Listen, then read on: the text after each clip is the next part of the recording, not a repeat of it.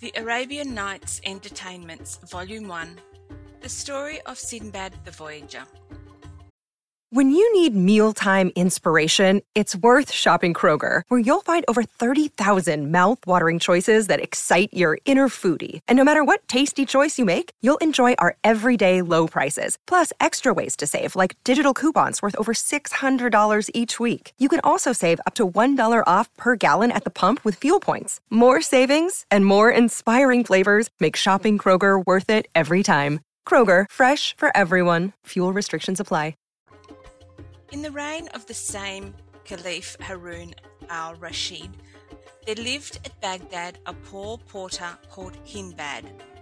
One day, when the weather was excessively hot, he was employed to carry a heavy burden from one end of the town to the other.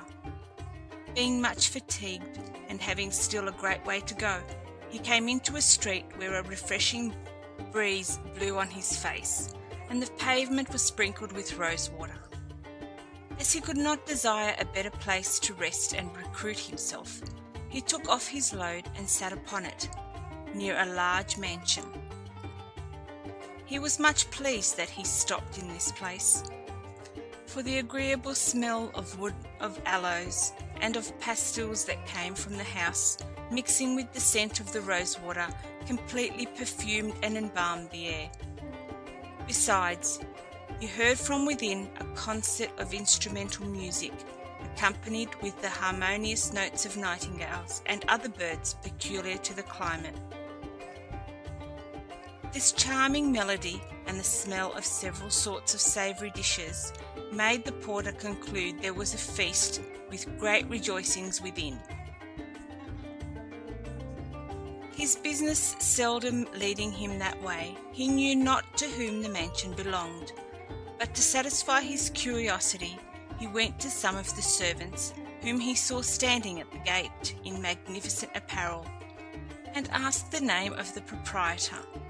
"How," replied one of them, "do you live in Baghdad, and not know that this is the house of Sinbad the sailor, that famous voyager who has sailed round the world?"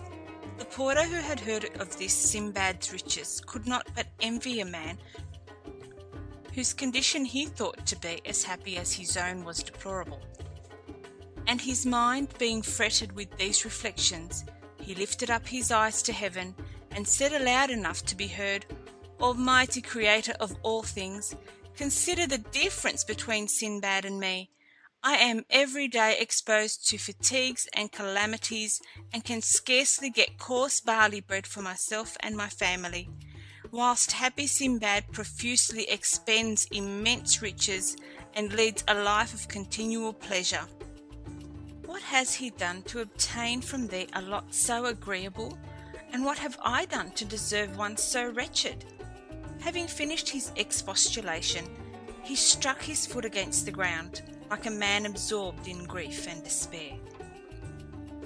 Whilst the porter was thus indulging his melancholy, a servant came out of the house, and taking him by the arm, bade him follow him, for Sinbad, his master, wanted to speak to him. "Sir, your majesty may easily imagine that the repining Hindbad was not a little surprised at this compliment, for, considering what he had said, he was afraid Sinbad had sent for him to punish him. Therefore, he would have excused himself, alleging that he could not leave his burden in the middle of the street, but Sinbad's servants assured him they would look to it, and were so urgent with him that he was obliged to yield. The servants brought him into a great hall, where a number of people sat round a table, covered with all sorts of savoury dishes. At the supper end sat a comely, venerable gentleman, with a long white beard, and behind him stood a number of officers and domestics, all ready to attend his pleasure. This personage was Sinbad. The porter, whose fear was increased at the sight of so many people, and of a banquet so sumptuous, saluted the company trembling. Sinbad bade him draw near, and seating him at his right hand, served him himself, and gave him excellent wine, of which there was abundance upon the sideboard. When the repast was over, Sinbad addressed his conversation to Hindbad, and calling him brother, according to the manner of the Arabians, when they are familiar one with another, inquired his name and employment.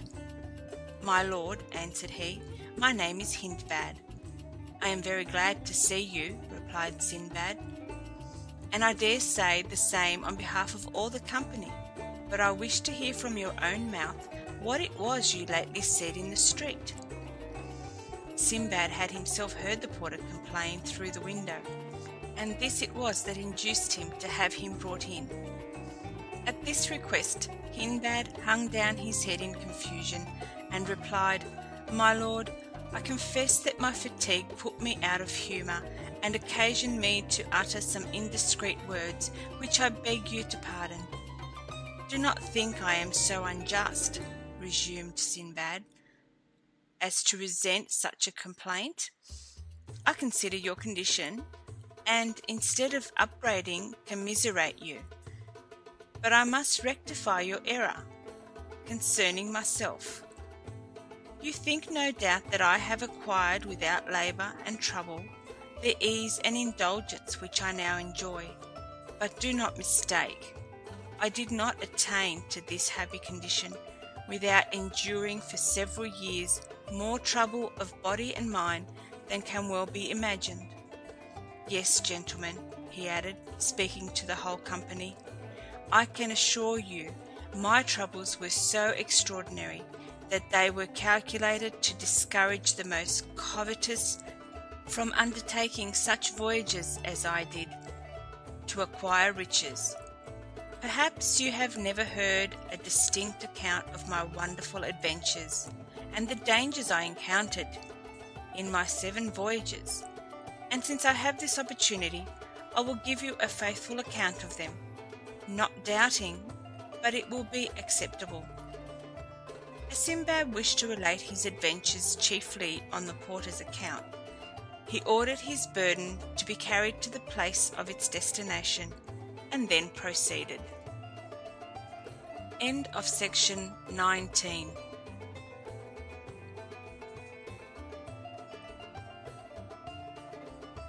Section 20.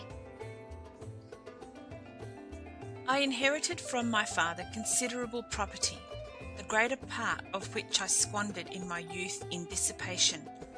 But I perceived my error, and reflected that riches were perishable, and quickly consumed by such ill managers as myself. I farther considered that by my irregular way of living, I wretchedly misspent my time, which is, of all things, the most valuable. I remembered the saying of the great Solomon, which I had frequently heard from my father, that death is more tolerable than poverty. Struck by these reflections, I collected the remains of my fortune, and sold all my effects by public auction. Then I entered into a contract with some merchants who traded by sea.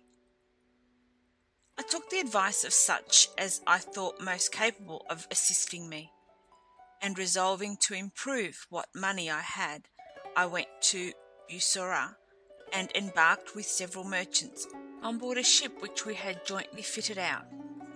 We set sail, and steered our course towards the Indies through the Persian Gulf, which is formed by the coasts of Arabia Felix on the right, and those of Persia on the left, and, according to common opinion, is 70 leagues wide at the broadest place.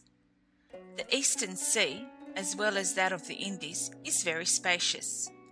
It is bounded on one side by the coast of Abyssinia, and is 4,500 leagues in length of the Isles of Vakvak. At first I was troubled with the seasickness, but speedily recovered my health, and was not afterward subject to that complaint. In our voyage we touched at several islands, where we sold or exchanged our goods. One day, whilst under sail, we were becalmed near a small island, but little elevated above the level of the water, and resembling a green meadow. The captain ordered his sails to be furled, and permitted such persons as were so inclined to land. Of this number I was one.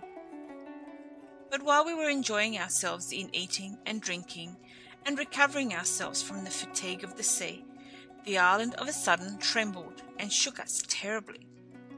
The trembling of the island was perceived on board the ship, and we were called upon to re-embark speedily, or we should all be lost, for what we took for an island proved to be the back of a sea monster. The nimblest got into the sloop, others betook themselves to swimming, but for myself I was still upon the back of the creature when he dived into the sea, and I had time only to catch hold of a piece of wood that we had brought out of the ship to make a fire. Meanwhile, the captain, having received those on board who were in the sloop, and taken up some of those that swam, resolved to improve the favourable gale that had just risen, and hoisting his sails, pursued his voyage, so that it was impossible for me to recover the ship. Thus I was exposed to the mercy of the waves. I struggled for my life all the rest of the day and the following night. By this time I found my strength gone, and despaired of saving my life, when happily a wave threw me against an island.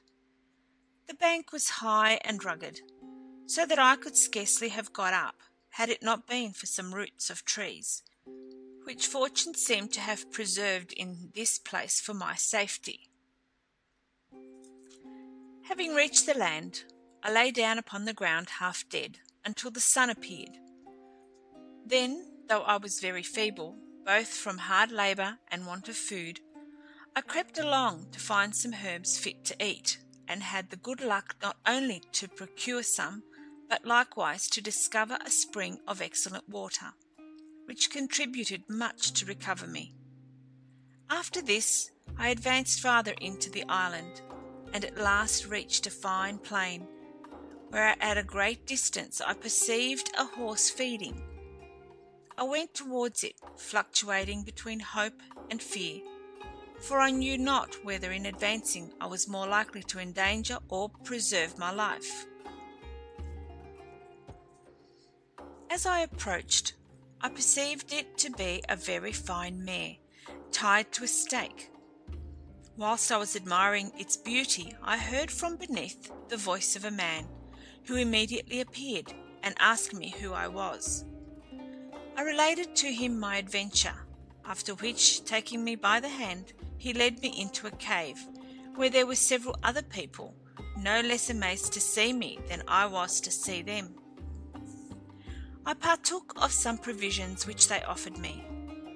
I then asked them what they did in such a desert place, to which they answered that they were grooms belonging to Maharaja, sovereign of the island, that every year at the same season they brought thither the king's mares, and fastened them as I had seen, until they were covered by a seahorse, who afterwards endeavoured to destroy the mares, but was prevented by their noise, and obliged to return to the sea. The mares, when in foal, were taken back, and the horses thus produced were kept for the king's use, and called sea-horses. They added that they were to return home on the tomorrow, and had I been 1 day later, I must have perished, because the inhabited part of the island was a great distance, and it would have been impossible for me to have got thither without a guide. While they entertained me thus, the horse came out of the sea, as they had told me, covered the mare, and afterwards would have devoured her. But upon a great noise made by the grooms, he left her, and plunged into the sea. Next morning they returned with their mares to the capital of the island, took me with them, and presented me to the Maharaja. He asked me who I was, and by what adventure I had come into his dominions. After I had satisfied him, he told me he was much concerned for my misfortune, and at the same time ordered that I should want nothing, which commands his officers were so generous and careful as to see exactly fulfilled. Being a merchant, I frequented men of my own profession, and particularly inquired for those who were strangers, that perchance I might hear news from Baghdad, or find an opportunity to return, for the Maharajah's capital is situated on the sea coast, and has a fine harbour, where ships arrive daily from the different quarters of the world. I frequented also the society of the learned Indians, and took delight to hear them converse, but withal I took care to make my court regularly to the Maharajah, and conversed with the governors and petty kings, his tributaries that were about him. They put 1,000 questions respecting my country, and I, being willing to inform myself as to their laws and customs, asked them concerning everything which I thought worth knowing. There belongs to this king an island named Cassel. They assured me that every night a noise of drums was heard there, whence the mariners fancied that it was the residence of Degial. I determined to visit this wonderful place, and in my way thither saw fishes of 100 and 200 cubits long. That occasioned more fear than hurt, for they are so timorous that they will fly upon the rattling of 2 sticks or boards. I saw likewise other fish about a cubit in length, that had heads like owls. As I was one day at the port after my return, a ship arrived, and as soon as she cast anchor, they began to unload her, and the merchants on board ordered their goods to be carried into the custom house. As I cast my eye upon some labels, and looked to the name, I found my own, and perceived the bales to be the same that I had embarked at Bussorah. I also knew the captain, but being persuaded that he believed me to be drowned, I went and asked him whose bales these were. He replied that they belonged to a merchant at Baghdad called Sinbad, who came to sea with him, but one day, being near an island, as was supposed, he went ashore with several other passengers upon this island, which was only a monstrous fish that lay asleep upon the surface of the water. But as soon as he felt the heat of the fire they had kindled upon his back to dress some victuals, began to move, and dived under water. Most of the persons who were upon him perished, and among them the unfortunate Sinbad, whose bales belonged to him, and I am resolved to trade with them until I meet with some of his family, to whom I may return the profit. I am that Sinbad, said I, whom you thought to be dead, and those bales are mine. When the captain heard me speak thus, "Heavens!" he exclaimed, "who can we trust in these times? There is no faith left among men. I saw Sinbad perish with my own eyes, as did also the passengers on board, and yet you tell me that you are that Sinbad? What impudence is this? To look on you, one would take you to be a man of probity, and yet you tell a horrible falsehood in order to possess yourself of what does not belong to you." "Have patience," replied I. "Do me the favour to hear what I have to say." "Very well," said he. "Speak, I am ready to hear you." Then I told him how I had escaped, and by what adventure I met with the grooms of Maharaja, who had brought me to his court. His confidence began to abate upon this declaration, and he was at length persuaded that I was no cheat, for there came people from his ship who knew me, paid me great compliments, and expressed much joy at seeing me alive. At last he recollected me himself, and embracing me, "Heaven be praised," said he, "for your happy escape. I cannot express the joy it affords me. There are your goods. Take and do with them as you please." I thanked him, acknowledged his probity, and in requital offered him part of my goods as a present, which he generously refused. I took out what was most valuable in my bales, and presented them to the Maharajah, who, knowing my misfortune, asked me how I came by such rarities. I acquainted him with the circumstances of their recovery. He was pleased at my good luck, accepted my present, and in return gave me one much more considerable. Upon this I took leave of him and went aboard the same ship, after I had exchanged my goods for the commodities of that country. I carried with me wood of aloes, sandal, camphor, nutmegs, cloves, pepper, and ginger. We passed by several islands, and at last arrived at Bussorah, from whence I came to this city, with the value of 100,000 sequins. My family and I received one another with all the transports of sincere affection. I bought slaves of both sexes, and a landed estate, and built a magnificent house. Thus I settled myself, resolving to forget the miseries I had suffered, and to enjoy the pleasures of life. Sinbad stopped here, and ordered the musicians to proceed with their concert, which the story had interrupted. The company continued enjoying themselves till evening, and it was time to retire, when Sinbad sent for a purse of 100 sequins, and giving it to the porter, said, "Take this, Hindbad, return to your home, and come back tomorrow to hear more of my adventures." The porter went away, astonished at the honour done and the present made him. The account of his adventure proved very agreeable to his wife and children, who did not fail to return thanks to God for what Providence had sent him by the hand of Sinbad. Hindbad put on his best apparel next day, and returned to the bountiful traveller, who received him with a pleasant air and welcomed him heartily. When all the guests had arrived, dinner was served and continued a long time. When it was ended, Sinbad, addressing himself to the company, said, "Gentlemen, be pleased to listen to the adventures of my second voyage. They deserve your attention even more than those of the first." Upon which every one held his peace, and Sinbad proceeded. End of section 20.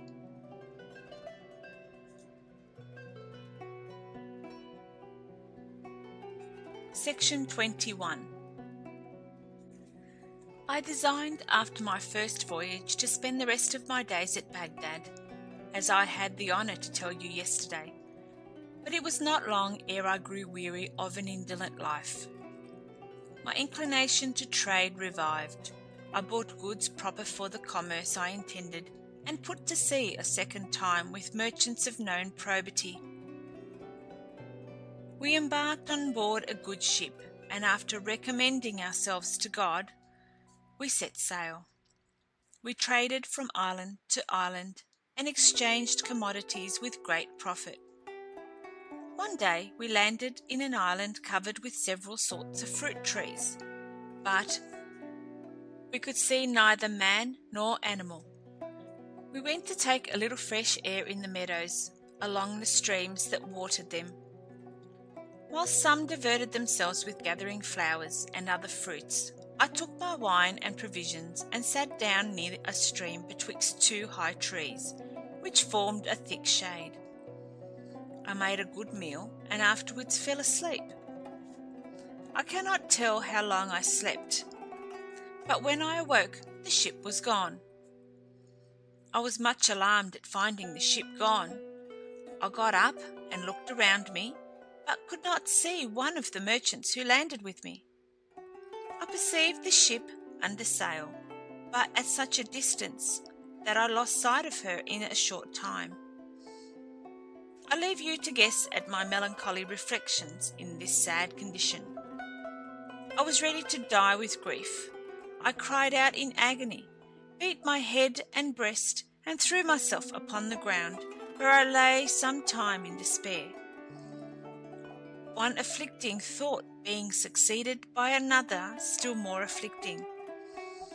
I upbraided myself 100 times for not being content with the produce of my first voyage, that might have sufficed me all my life.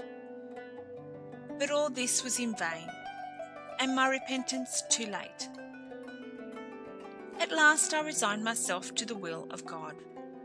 Not knowing what to do, I climbed up to the top of a lofty tree, from whence I looked about on all sides to see if I could discover anything that could give me hopes.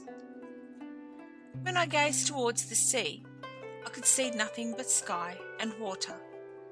But looking over the land, I beheld something white and coming down. I took what provision I had left and went towards it, the distance being so great that I could not distinguish what it was. As I approached, I thought it to be a white dome, of a prodigious height and extent. And when I came up to it, I touched it, and found it to be very smooth. I went round to see if it was open on any side, but saw it was not, and that there was no climbing up to the top, as it was so smooth. It was at least 50 paces round. By this time the sun was about to set, and all of a sudden the sky became as dark as if it had been covered with a thick cloud. I was much astonished at this sudden darkness, but much more when I found it occasioned by a bird of a monstrous size that came flying toward me. I remembered that I had often heard mariners speak of a miraculous bird called Roc, and conceived that the great dome which I so much admired must be its egg. In short, the bird alighted and sat over the egg. As I perceived her coming, I crept to the egg so that I had before me one of the legs of the bird, which was as big as the trunk of a tree. I tied myself strongly to it with my turban, in hopes that the Roc next morning would carry me with her out of this desert island. After having passed the night in this condition, the bird flew away as soon as it was daylight, and carried me so high that I could not discern the earth. She afterwards descended with so much rapidity that I lost my senses. But when I found myself on the ground, I speedily untied the knot, and had scarcely done so when the Roc, having taken up a serpent of a monstrous length in her bill, flew away. The spot where it left me was encompassed on all sides by mountains that seemed to reach above the clouds, and so steep that there was no possibility of getting out of the valley. This was a new perplexity, so that when I compared this place with the desert island from which the Roc had brought me, I found that I had gained nothing by the change. As I walked through this valley, I perceived it was strewed with diamonds, some of which were of a surprising bigness.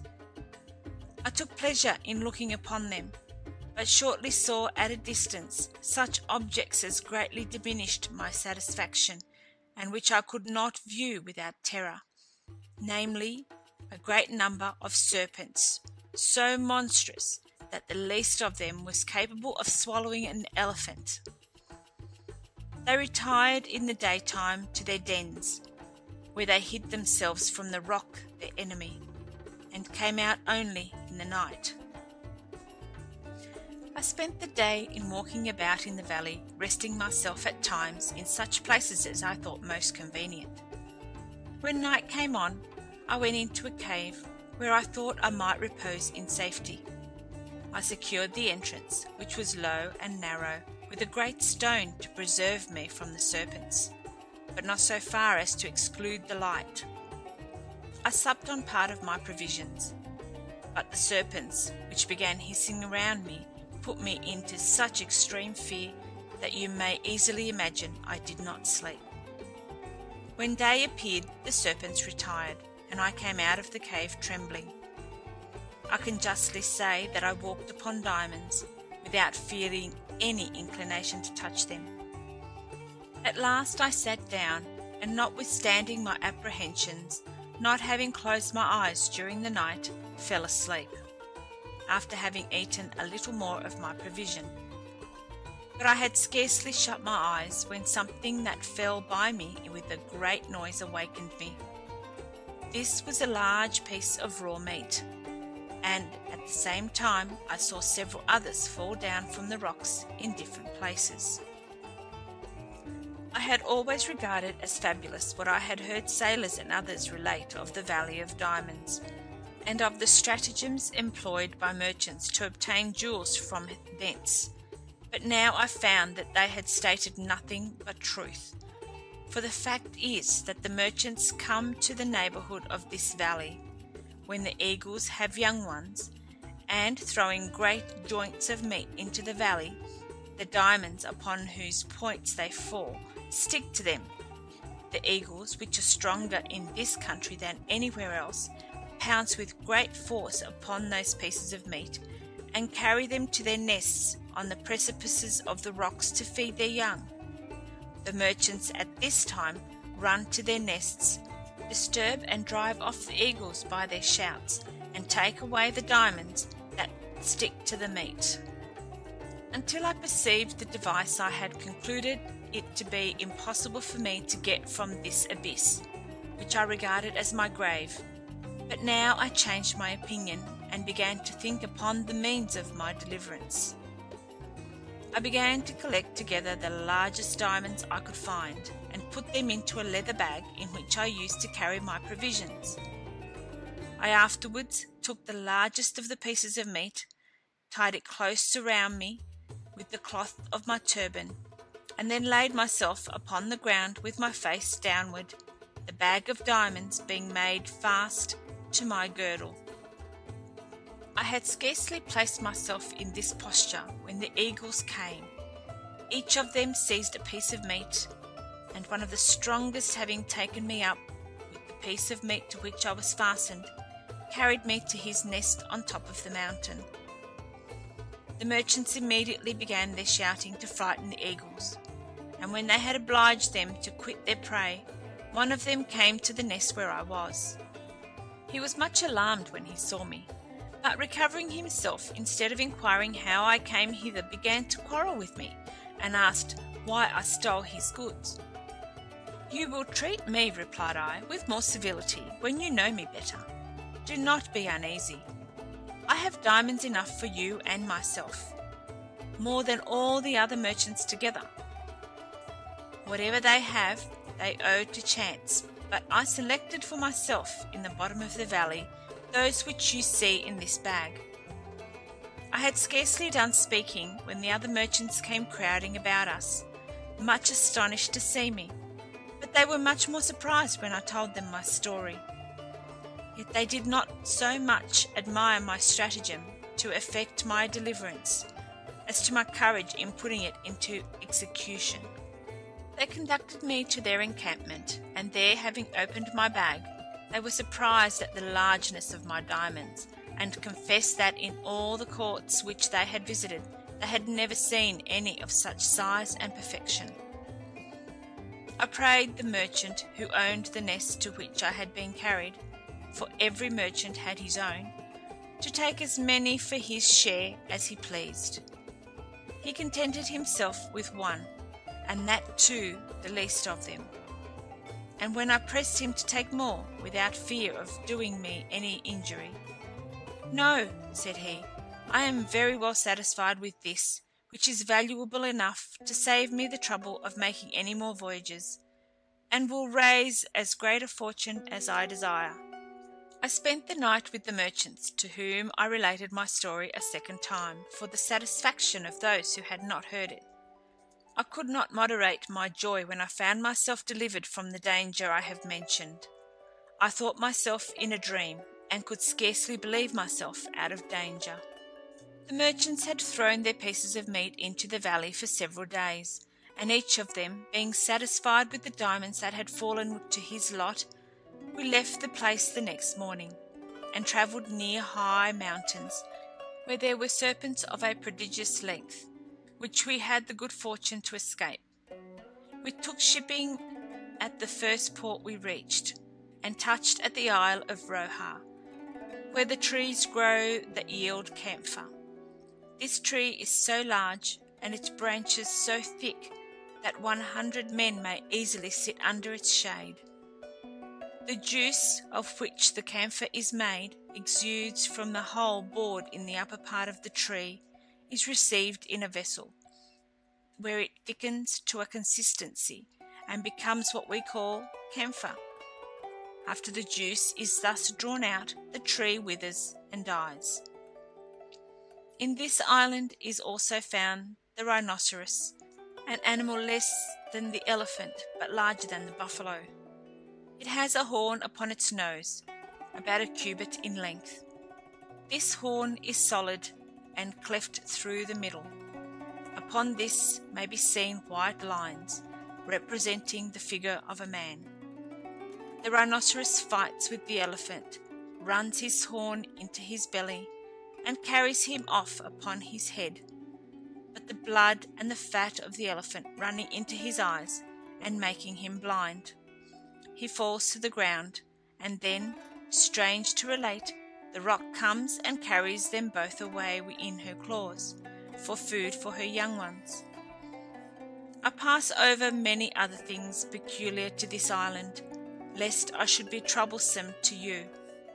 Here I exchanged some of my diamonds for merchandise. From hence we went to other islands, and at last, having touched at several trading towns of the continent, we landed at Bussorah, from whence I proceeded to Baghdad. There I immediately gave large presents to the poor, and lived honourably upon the vast riches I had brought and gained with so much fatigue. Thus Sinbad ended the relation of the second voyage, gave Hindbad another 100 sequins, and invited him to come the next day to hear the account of the third.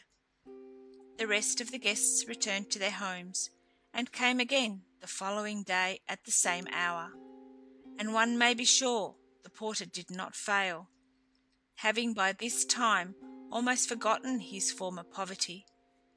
When dinner was over, Sinbad demanded attention, and gave them an account of his third voyage as follows. End of section 21.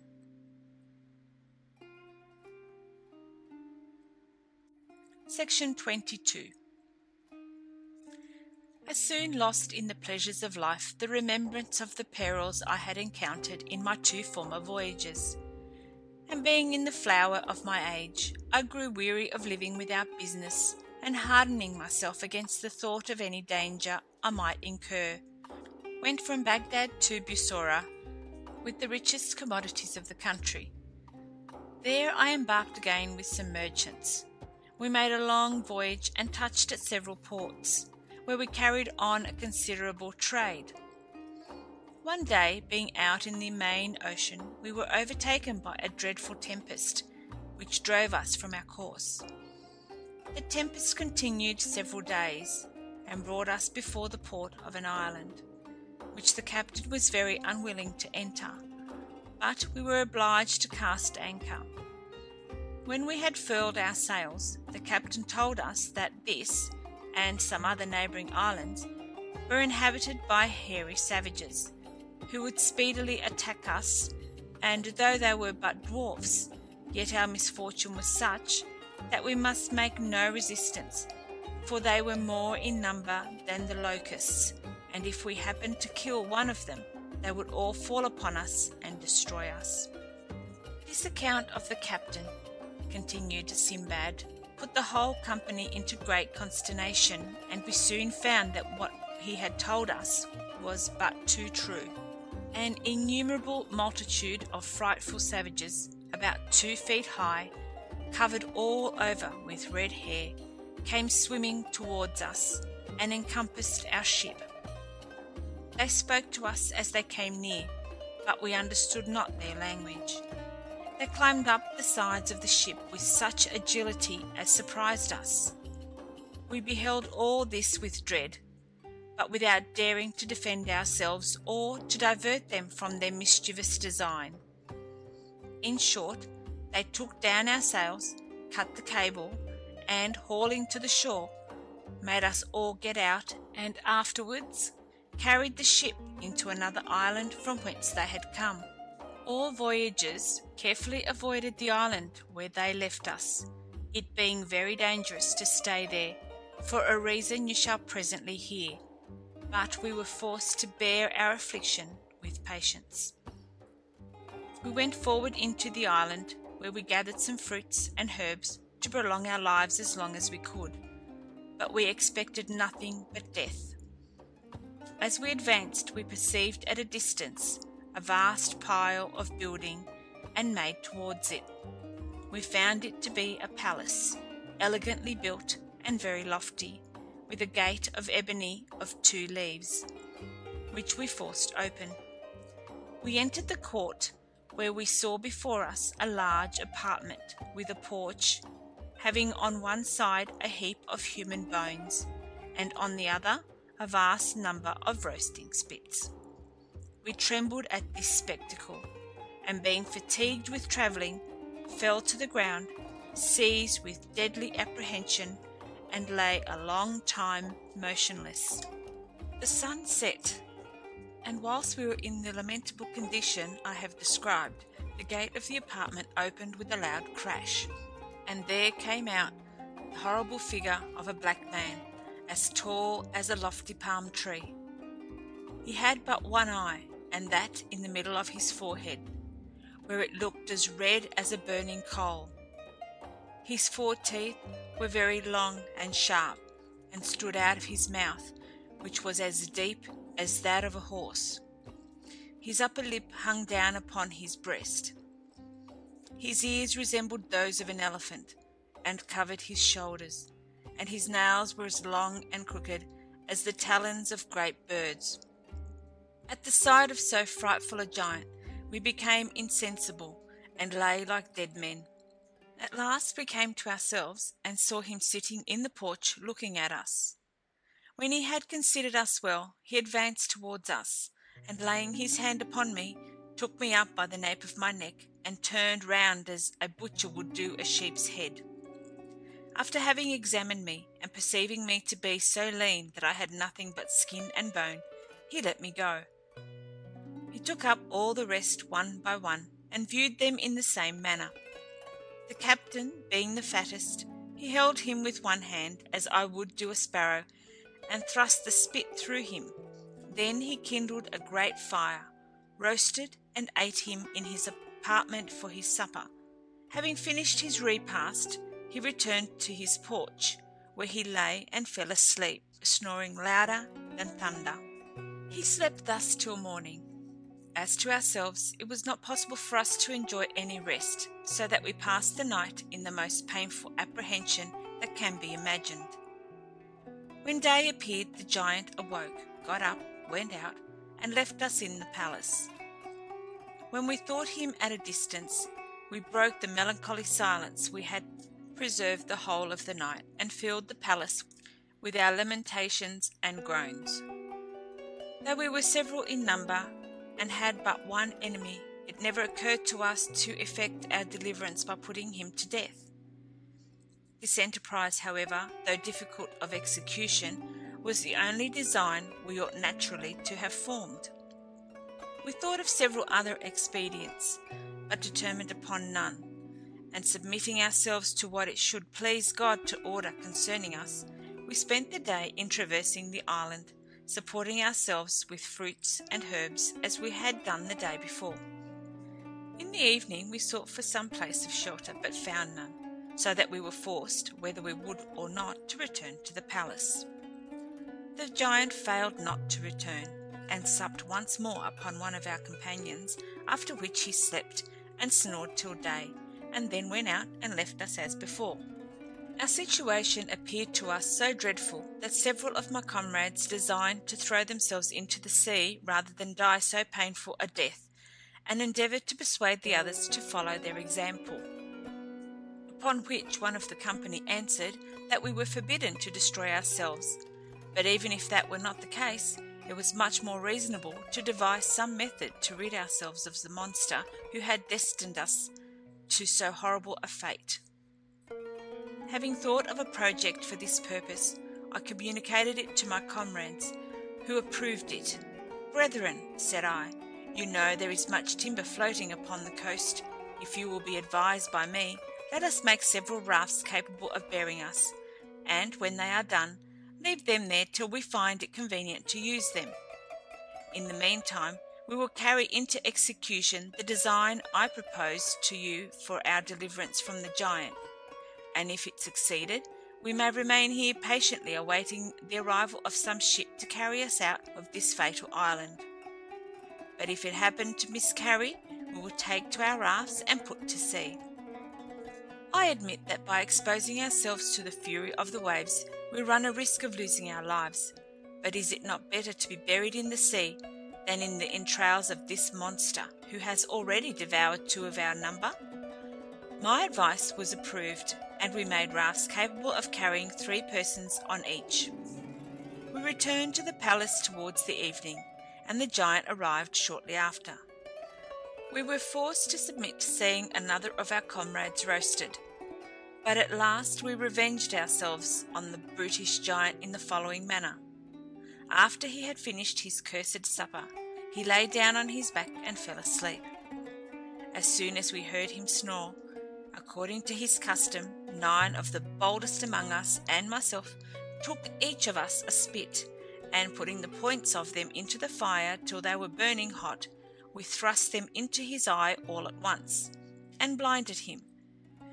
The pain made him break out into a frightful yell.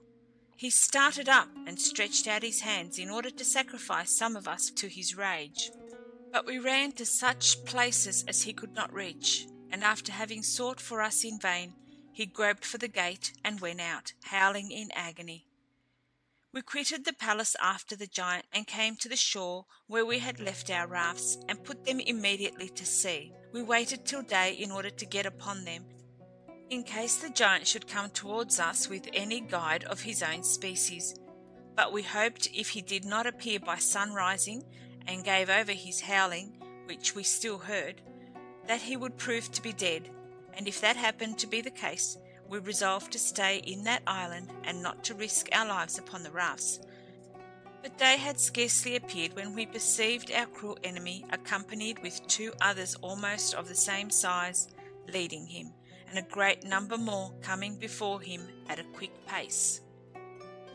We did not hesitate to take to our rafts and put to sea with all the speed we could. The giants, who perceived this, took up great stones, and running to the shore, entered the water up to the middle, and threw so exactly that they sunk all the rafts but that I was upon, and all my companions, except the 2 with me, were drowned. We rowed with all our might, and got out of the reach of the giants. But when we got out to sea, we were exposed to the mercy of the waves and winds, and tossed about, sometimes on one side and sometimes on another, and spent that night and the following day under the most painful uncertainty as to our fate. But the next morning we had the good fortune to be thrown upon an island, where we landed with much joy. We found excellent fruit, which afforded us great relief and recruited our strength. At night we went to sleep on the seashore, but we were awakened by the noise of a serpent of surprising length and thickness, whose scales made a rustling noise as he wound himself along. It swallowed up one of my comrades, notwithstanding his loud cries and the efforts he made to extricate himself from it. Dashing him several times against the ground, it crushed him, and we could hear it gnaw and tear the poor wretch's bones, though we had fled to a considerable distance. The following day, to our great terror, we saw the serpent again, when I exclaimed, "Oh, heaven! To what dangers are we exposed? We rejoiced yesterday at having escaped from the cruelty of a giant and the rage of the waves. Now we are fallen into another danger equally dreadful."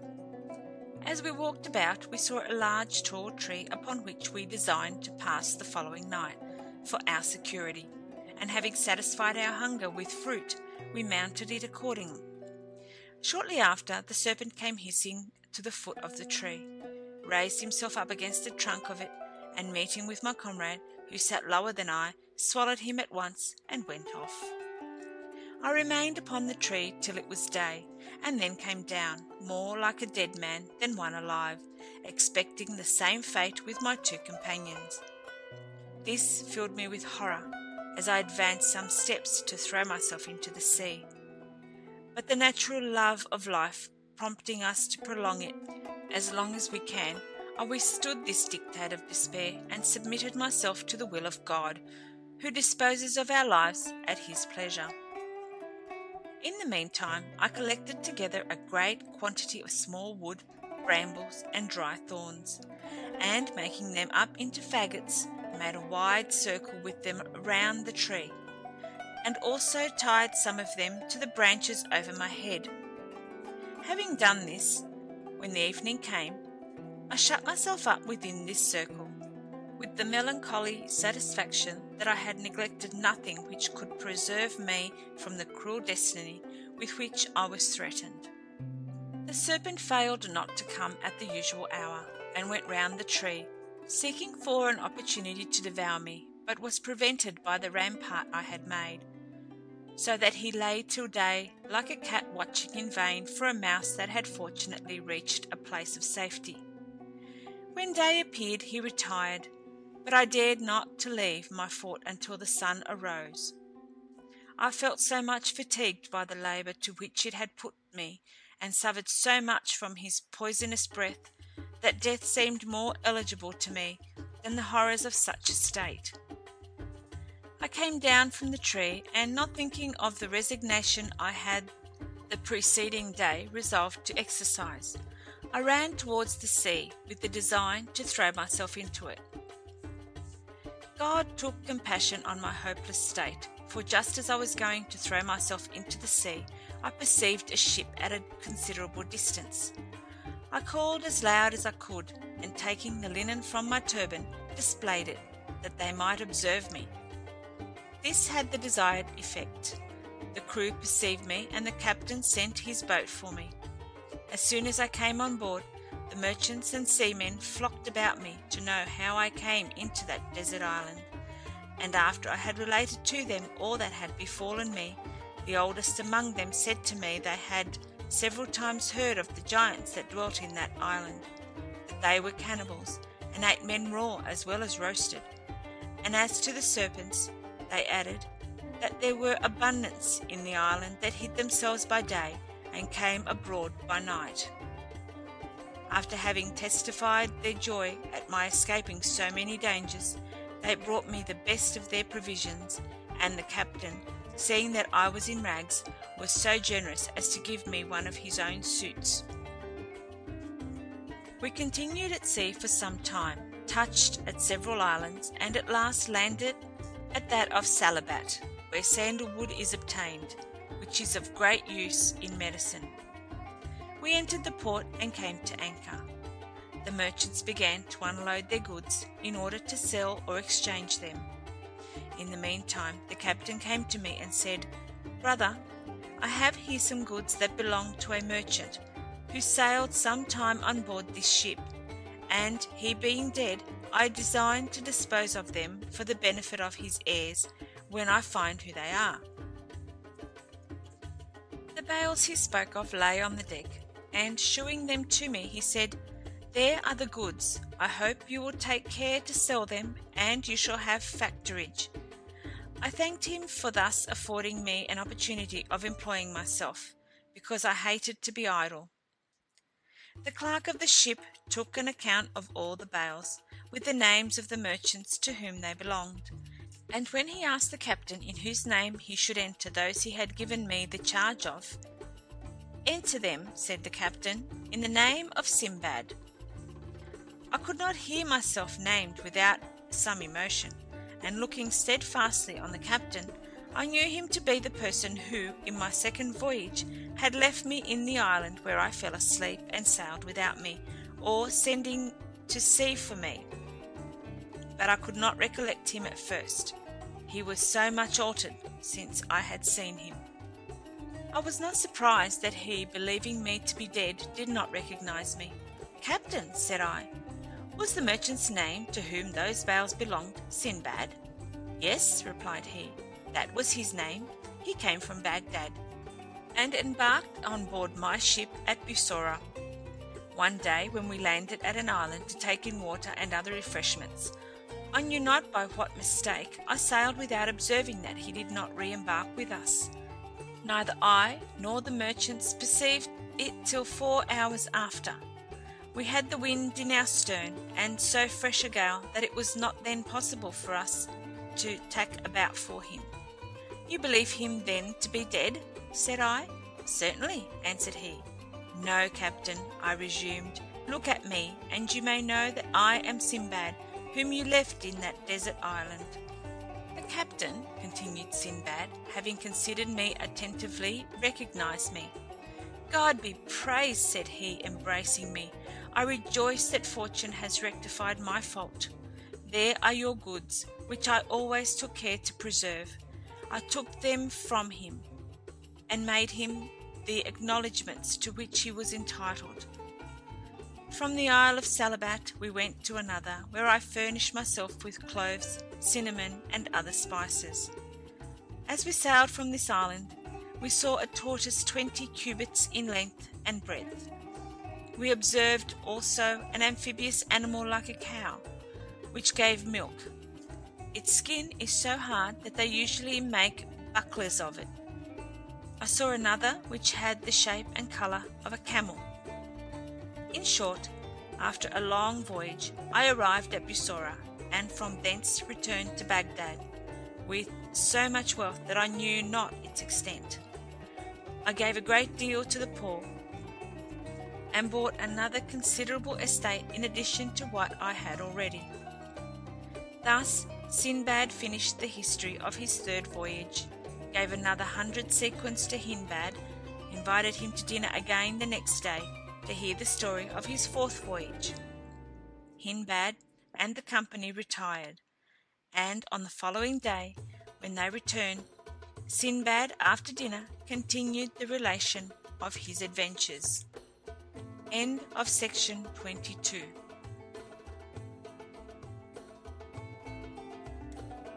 Another day is here, and you're ready for it. What to wear? Check. Breakfast, lunch, and dinner? Check.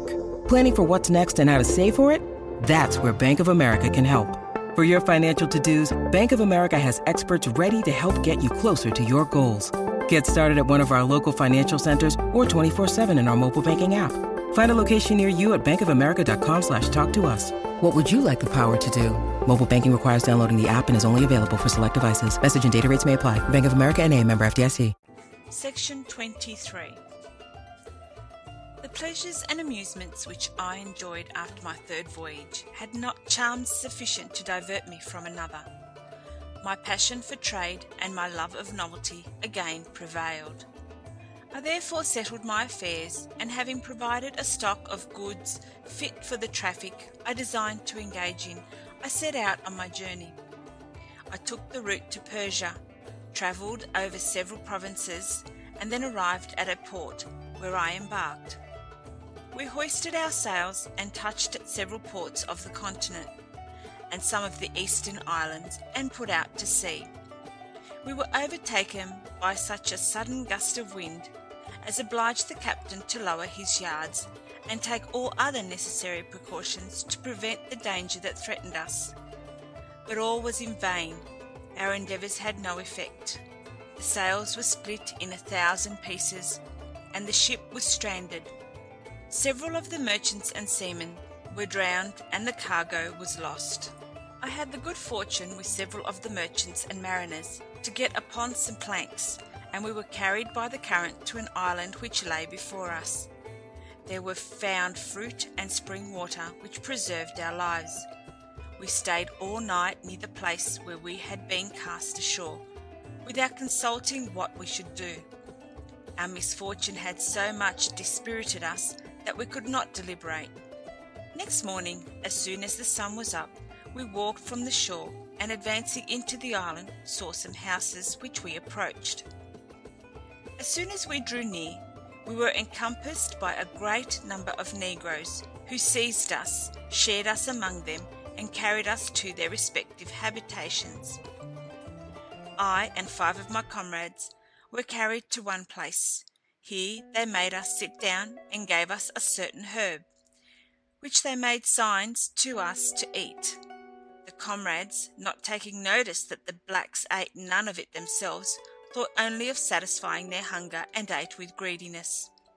But I, suspecting some trick, would not so much as taste it, which happened well for me, for in little time after I perceived my companions had lost their senses, and that when they spoke to me they knew not what they said. The negroes fed us afterwards with rice, prepared with oil of cocoa nuts, and my comrades who had lost their reason ate of it greedily. I also partook of it, but very sparingly. They gave us that herb at first on purpose to deprive us of our senses, that we might not be aware of the sad destiny prepared for us, and they supplied us with rice to fatten us, for being cannibals their design was to eat us as soon as we grew fat. This accordingly happened, for they devoured my comrades, who were not sensible of their condition. But my senses being entire, you may easily guess that instead of growing fat as the rest did, I grew leaner every day. The fear of death, under which I laboured, turned all my food into poison. I fell into a languishing distemper, which proved my safety, for the negroes, having killed and eaten my companions, seeing me to be withered, lean, and sick, deferred my death. Meanwhile I had much liberty, so that scarcely any notice was taken of what I did, and this gave me an opportunity one day to get at a distance from the house, and to make my escape. An old man who saw me and suspected my design called to me as loud as he could to return, but instead of obeying him, I redoubled my speed and quickly got out of sight. At that time there was none but the old man about the houses, the rest being abroad, and not to return till night, which was usual with them. Therefore, being sure that they could not arrive time enough to pursue me, I went on till night, when I stopped to rest a little and to eat some of the provisions I had secured. But I speedily set forward again, and travelled 7 days, avoiding those places which seemed to be inhabited, and lived for the most part upon cocoa nuts, which served me both for meat and drink. On the 8th day I came near the sea, and saw some white people like myself gathering pepper, of which there was great plenty in that place. This I took to be a good omen, and went to them without any scruple. The people who gathered pepper came to meet me as soon as they saw me, and asked me in Arabic who I was, and whence I came.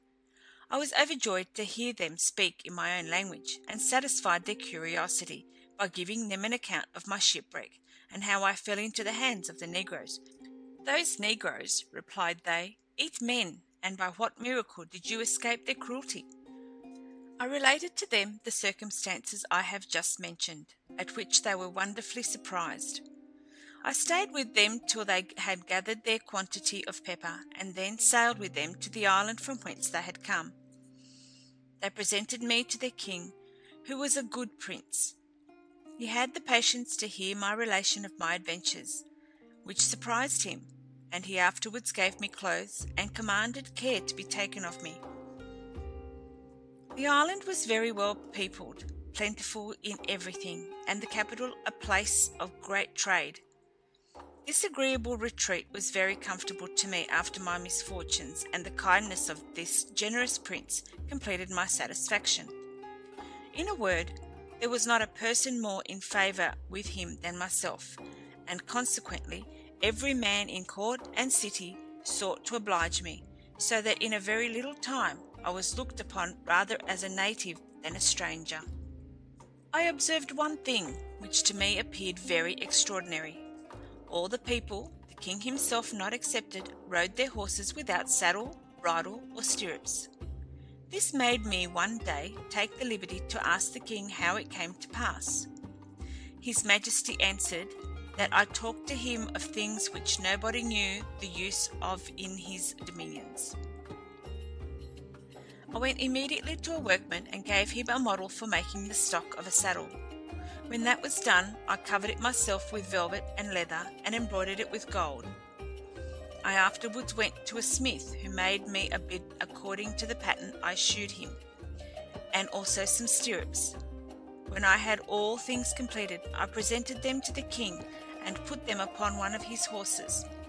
His Majesty mounted immediately, and was so pleased with them that he testified his satisfaction by large presents. I could not avoid making several others for the ministers and principal officers of his household, who all of them made me presents that enriched me in a little time. I also made some for the people of best quality in the city, which gained me great reputation and regard. As I paid my court very constantly to the king, he said to me one day, "Sinbad, I love thee, and all my subjects who know thee treat thee according to my example. I have one thing to demand of thee, which thou must grant." "Sir," answered I, "there is nothing but I will do as a mark of my obedience to your majesty, whose power over me is absolute." "I have a mind thou shouldst marry," replied he, "that so thou mayest stay in my dominions, and think no more of thy own country." I durst not resist the prince's will, and he gave me one of the ladies of his court, noble, beautiful, and rich. The ceremonies of marriage being over, I went and dwelt with my wife, and for some time we lived together in perfect harmony. I was not, however, satisfied with my banishment, therefore designed to make my escape the first opportunity, and to return to Bagdad, which my present settlement, how advantageous soever, could not make me forget. At this time, the wife of one of my neighbours, with whom I had contrasted a very strict friendship, fell sick and died. I went to see and comfort him in his affliction, and finding him absorbed in sorrow, I said to him as soon as I saw him, "God preserve you and grant you a long life." "Alas," replied he, "how do you think I should obtain the favour you wish me? I have not above an hour to live." "Pray," said I, "do not entertain such a melancholy thought. I hope I shall enjoy your company many years." "I wish you," he replied, "a long life, but my days are at an end, for I must be buried this day with my wife. This is a law which our ancestors established in this island, and it is always observed inviolably. The living husband is interred with the dead wife, and the living wife with the dead husband. Nothing can save me. Everyone must submit to this law." While he was giving me an account of this barbarous custom, the very relation of which chilled my blood, his kindred, friends, and neighbours came in a body to assist at the funeral. They dressed the corpse of the woman in her richest apparel, and all her jewels, as if it had been her wedding day. Then they placed her on an open coffin, and began their march to the place of burial. The husband walked at the head of the company and followed the corpse. They proceeded to a high mountain, and when they reached the place of their destination, they took up a large stone which covered the mouth of a deep pit, and let down the corpse with all its apparel and jewels. Then the husband, embracing his kindred and friends, suffered himself to be put into another open coffin without resistance, with a pot of water and several small loaves, and was let down in the same manner. The mountain was of considerable length, and extended along the seashore, and the pit was very deep. The ceremony being over, the aperture was again covered with the stone, and the company returned. It is needless for me to tell you that I was a most melancholy spectator at this funeral. While the rest was scarcely moved, the custom was to them so familiar. I could not forbear communication to the king my sentiment respecting the practice. "Sir," I said, "I cannot but feel astonished at the strange usage observed in this country, of burying the living with the dead.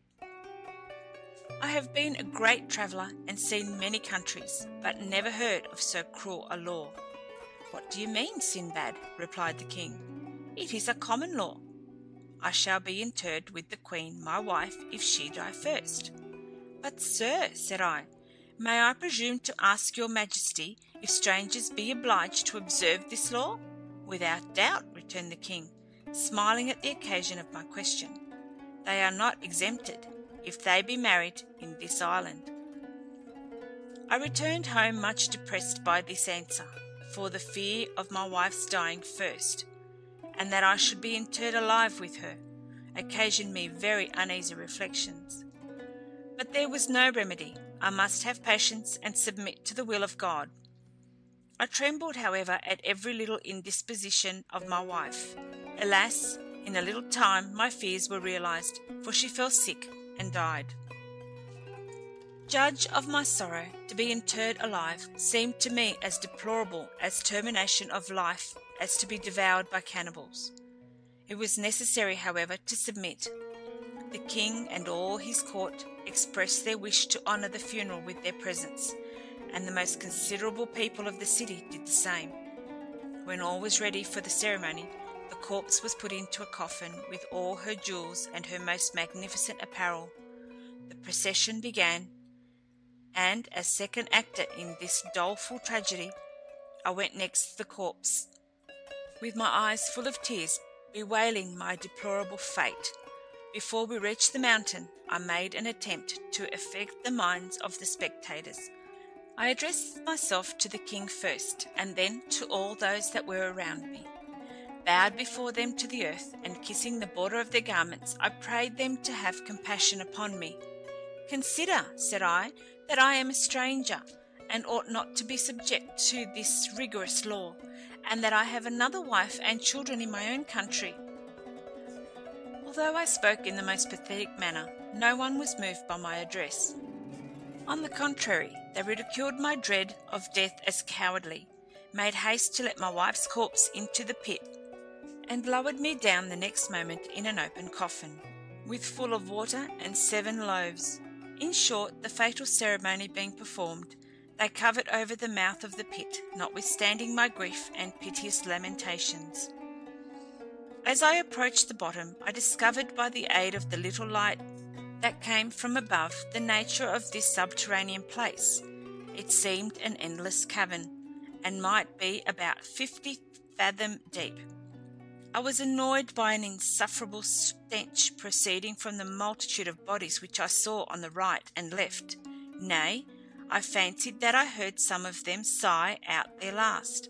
However, when I got down, I immediately left my coffin, and, getting at a distance from the bodies, held my nose, and lay down upon the ground, where I stayed a considerable time, bathed in tears. At last, reflecting on my melancholy case, "It is true," said I, "that God disposes all things according to the degrees of his providence. But, unhappy Sinbad, hast thou any but thyself to blame that thou art brought to die so strange a death? Would to God thou hadst perished in some of those tempests which thou hast escaped. Then thy death had not been so lingering and so terrible in all its circumstances. But thou hast drawn all this upon thyself by thy inordinate avarice. Ah, unfortunate wretch!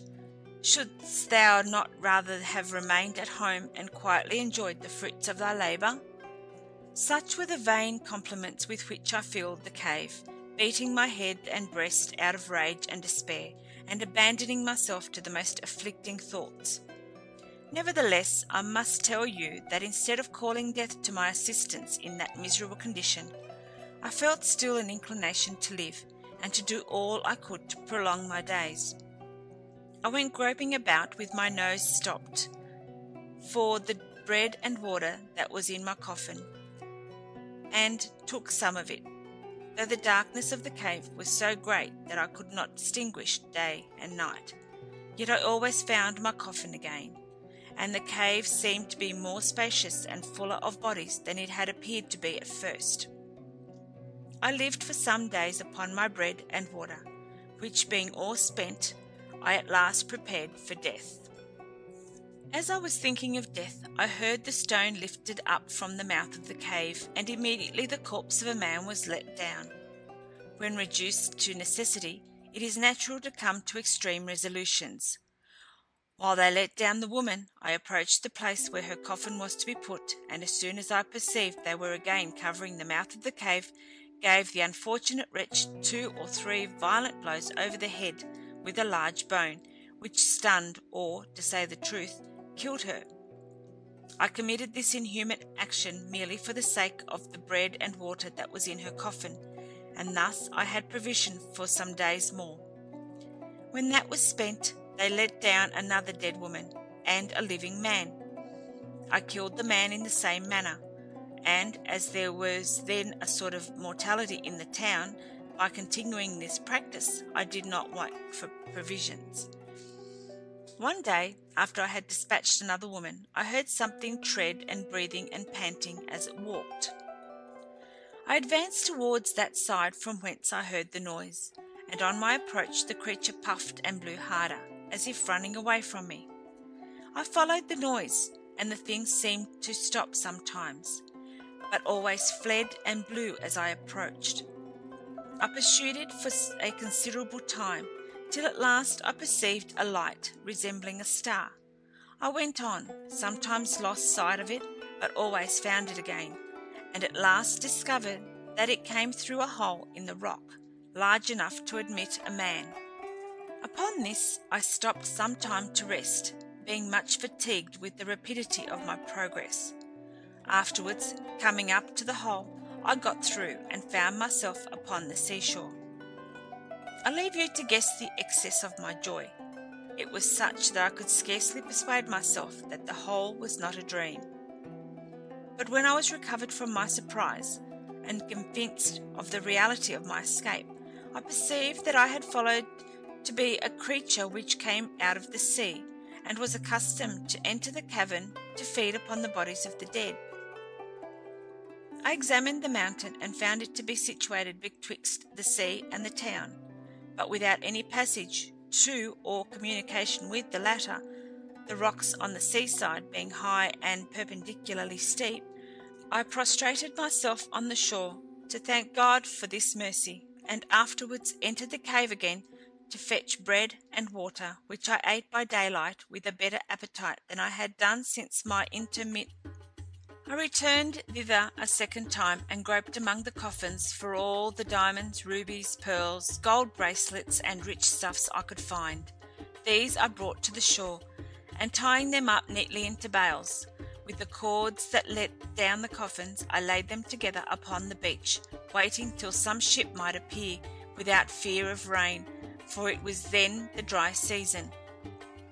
After 2 or 3 days, I perceived a ship just come out of the harbour, making for the place where I was. I made a sign with the linen of my turban, and called to the crew as loud as I could. They heard me, and sent a boat to bring me on board. When they asked by what misfortune I came thither, I told them that I had suffered shipwreck 2 days before, and made shift to get ashore with the goods they saw.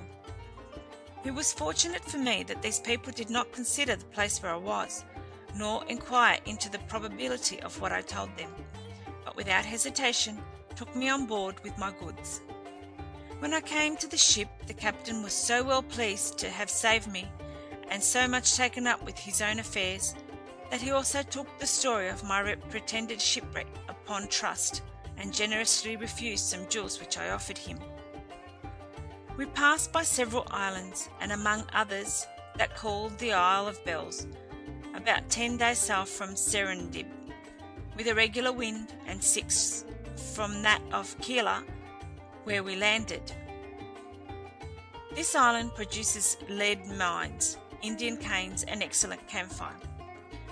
The king of the Isle of Keelah is very rich and powerful, and the Isle of Bells, which is about 2 days' journey in extent, is also subject to him.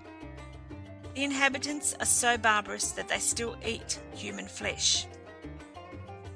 After we had finished our traffic in that island, we put to sea again, and touched at several other ports.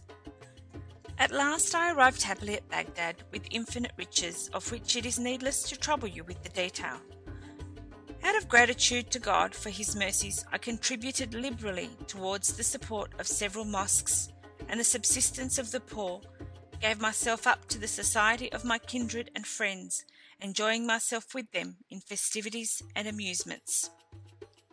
Here Sinbad finished the relation of his 4th voyage, which appeared more surprising to the company than the 3 former.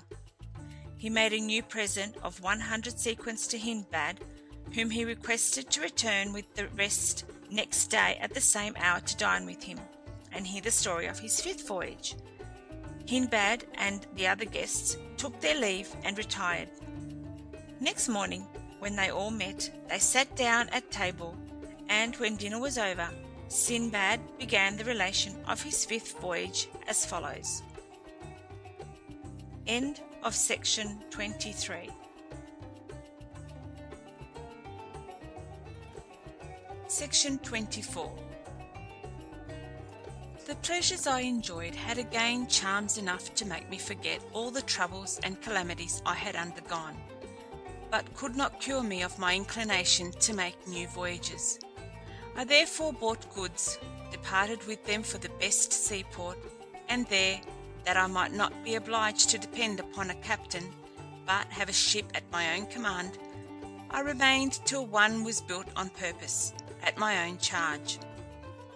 When the ship was ready, I went on board with my goods, but not having enough to load her, I agreed to take with me several merchants of different nations with their merchandise. We sailed with the first fair wind, and after a long navigation, the first place we touched was at a desert island, where we found an egg of a roe, equal in size to that I formerly mentioned.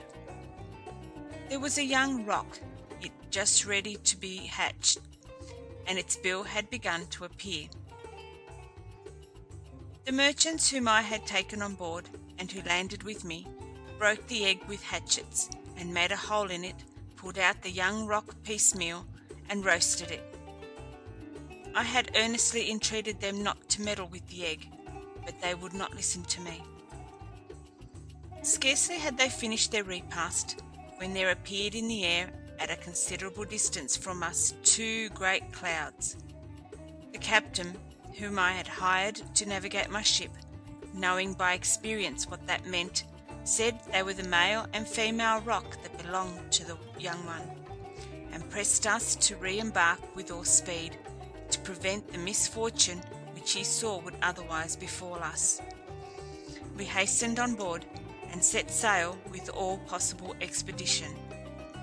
In the meantime, the 2 roes approached with a frightful noise, which they redoubled when they saw the egg broken, and their young one gone. They flew back in the direction they had come, and disappeared for some time, while we made all the sail we could to endeavour to prevent that which unhappily befell us. They soon returned, and we observed that each of them carried between its talons stones, or rather rocks, of a monstrous size. When they came directly over my ship, they hovered, and one of them let fall a stone. But by the dexterity of the steersman it missed us, and falling into the sea, divided the water so that we could almost see the bottom. The other roe, to our misfortune, threw his messy burden so exactly upon the middle of the ship as to split it into 1,000 pieces. The mariners and passengers were all crushed to death or sunk. I myself was of the number of the latter, but as I came up again, I fortunately caught hold of a piece of the wreck, and swimming, sometimes with one hand and sometimes with the other, but always holding fast my board, the wind and the tide favouring me, I came to an island whose shore was very steep. I overcame that difficulty, however, and got ashore.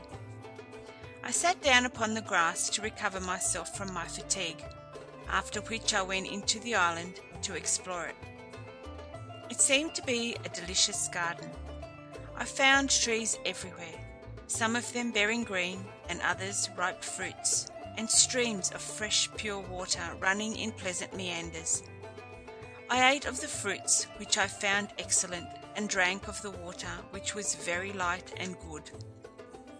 When night closed in, I lay down upon the grass in a convenient spot, but could not sleep an hour at a time, my mind being apprehensive of danger. I spent best part of the night in alarm, and reproached myself for my imprudence in not remaining at home rather than undertaking this last voyage. These reflections carried me so far that I began to form a design against my life. But daylight dispersed these melancholy thoughts. I got up and walked among the trees, but not without some fears. When I was a little advanced into the island, I saw an old man, who appeared very weak and infirm. He was sitting on the bank of a stream, and at first I took him to be one who had been shipwrecked like myself. I went towards him and saluted him, but he only slightly bowed his head. I asked him why he sat so still, but instead of answering me, he made a sign for me to take him upon my back and carry him over the brook, signifying that it was to gather fruit.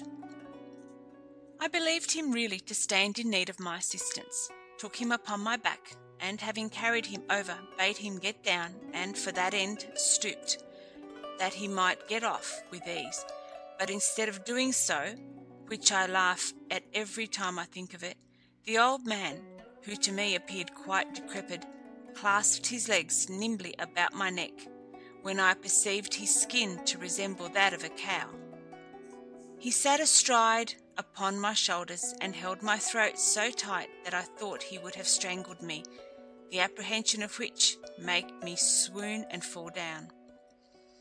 Notwithstanding my fainting, the ill-natured old fellow kept fast upon my neck, but opened his legs a little to give me time to recover my breath. When I had done so, he thrust one of his feet against my stomach, and struck me so rudely on the side with the other, that he forced me to rise up against my will.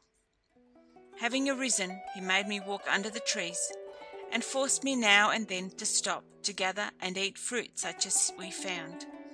He never left me all day, and when I lay down to rest at night, laid himself down with me, holding always fast about my neck.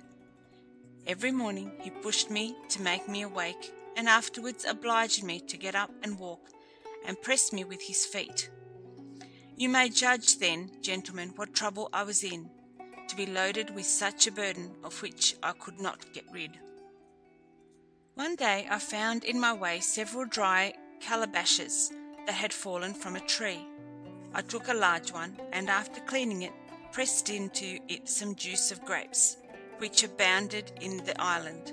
Having filled the calabash, I put it by in a convenient place, and going thither again some days after, I tasted it, and found the wine so good that it soon made me forget my sorrow, gave me new vigour, and so exhilarated my spirits, that I began to sing and dance as I walked along.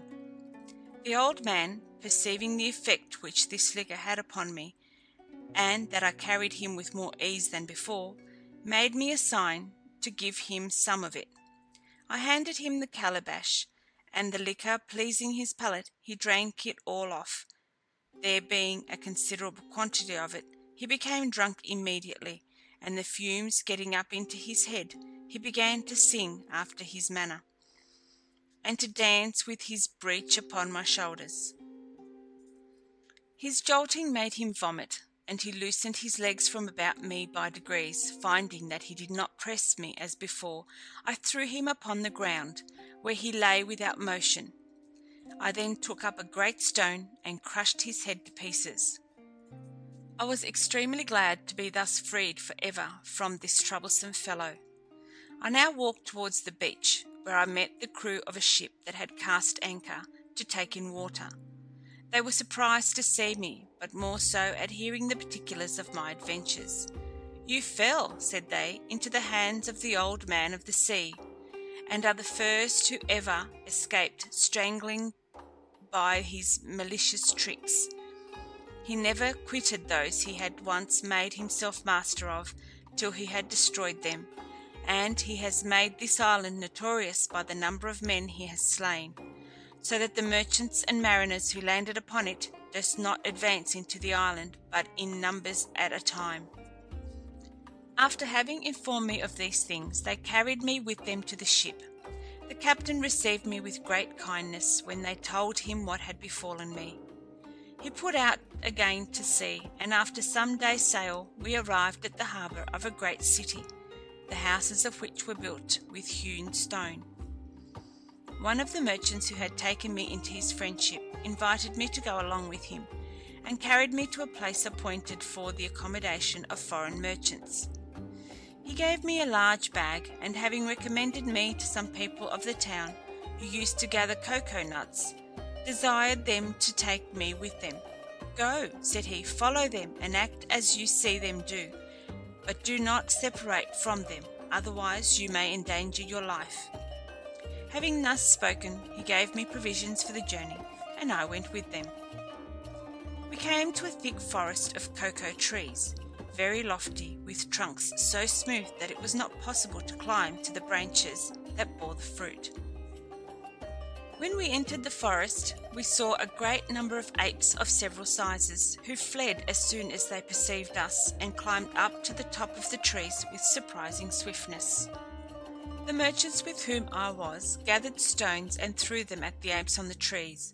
I did the same, and the apes, out of revenge, threw cocoa nuts at us so fast and with such gestures as sufficiently testified their anger and resentment. We gathered up the cocoa nuts, and from time to time threw stones to provoke the apes, so that by this stratagem we filled our bags with cocoa nuts, which it had been impossible otherwise to have done. When we had gathered our number, we returned to the city, where the merchant who had sent me to the forest gave me the value of the cocoas I brought. "Go on," said he, "and do the like every day until you have got money enough to carry you home." I thanked him for his advice, and gradually collected as many cocoa nuts as produced me a considerable sum. The vessel in which I had come sailed with some merchants, who loaded her with cocoa nuts. I expected the arrival of another, which anchored soon after for the like loading. I embarked in her all the cocoa nuts I had, and when she was ready to sail, took leave of the merchant who had been so kind to me. But he could not embark with me, because he had not finished his business at port. We sailed towards the islands, where pepper grows in great plenty. From thence we went to the Isle of Comari, where the best species of wood of aloes grows, and whose inhabitants have made it an inviolable law to themselves to drink no wine, and suffer no place of debauch. I exchanged my cocoa with those 2 islands for pepper and wood of aloes, and went with other merchants a pearl fishing. I hired divers, who brought me up some that were very large and pure. I embarked in a vessel that happily arrived at Bussorah. From thence I returned to Baghdad, where I made vast sums of my pepper, wood of aloes, and pearls. I gave the 10th of my gains in alms, as I had done upon my return from my other voyages, and endeavoured to dissipate my fatigues by amusements of different kinds. When Sinbad had finished his story, he ordered 100 sequins to be given to Hindbad, who retired with the other guests. But next morning the same company returned to dine with rich Sinbad, who, after having treated them as formerly, requested their attention, and gave the following account of his 6th voyage. End of section 24. Section 25.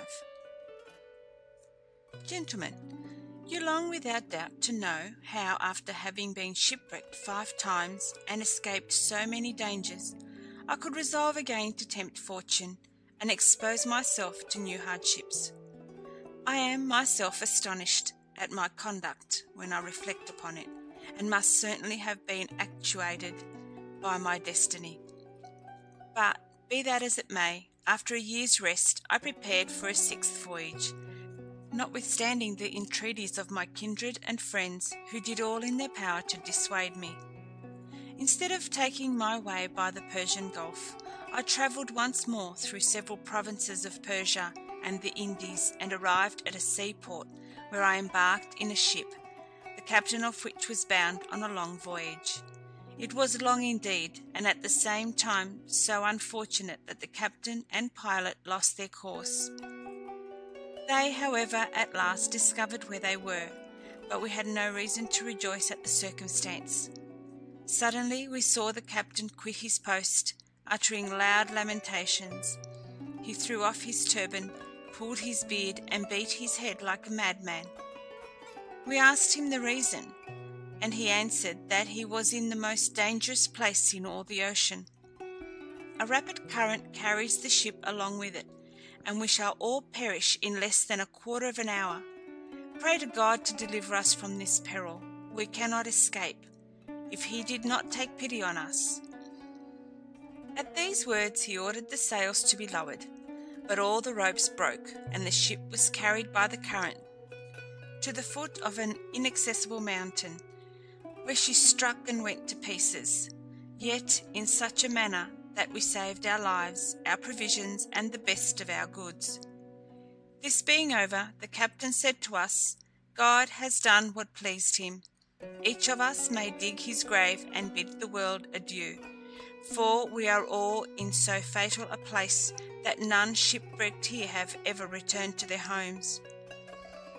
His discourse afflicted us sensibly, and we embraced each other, bewailing our deplorable lot.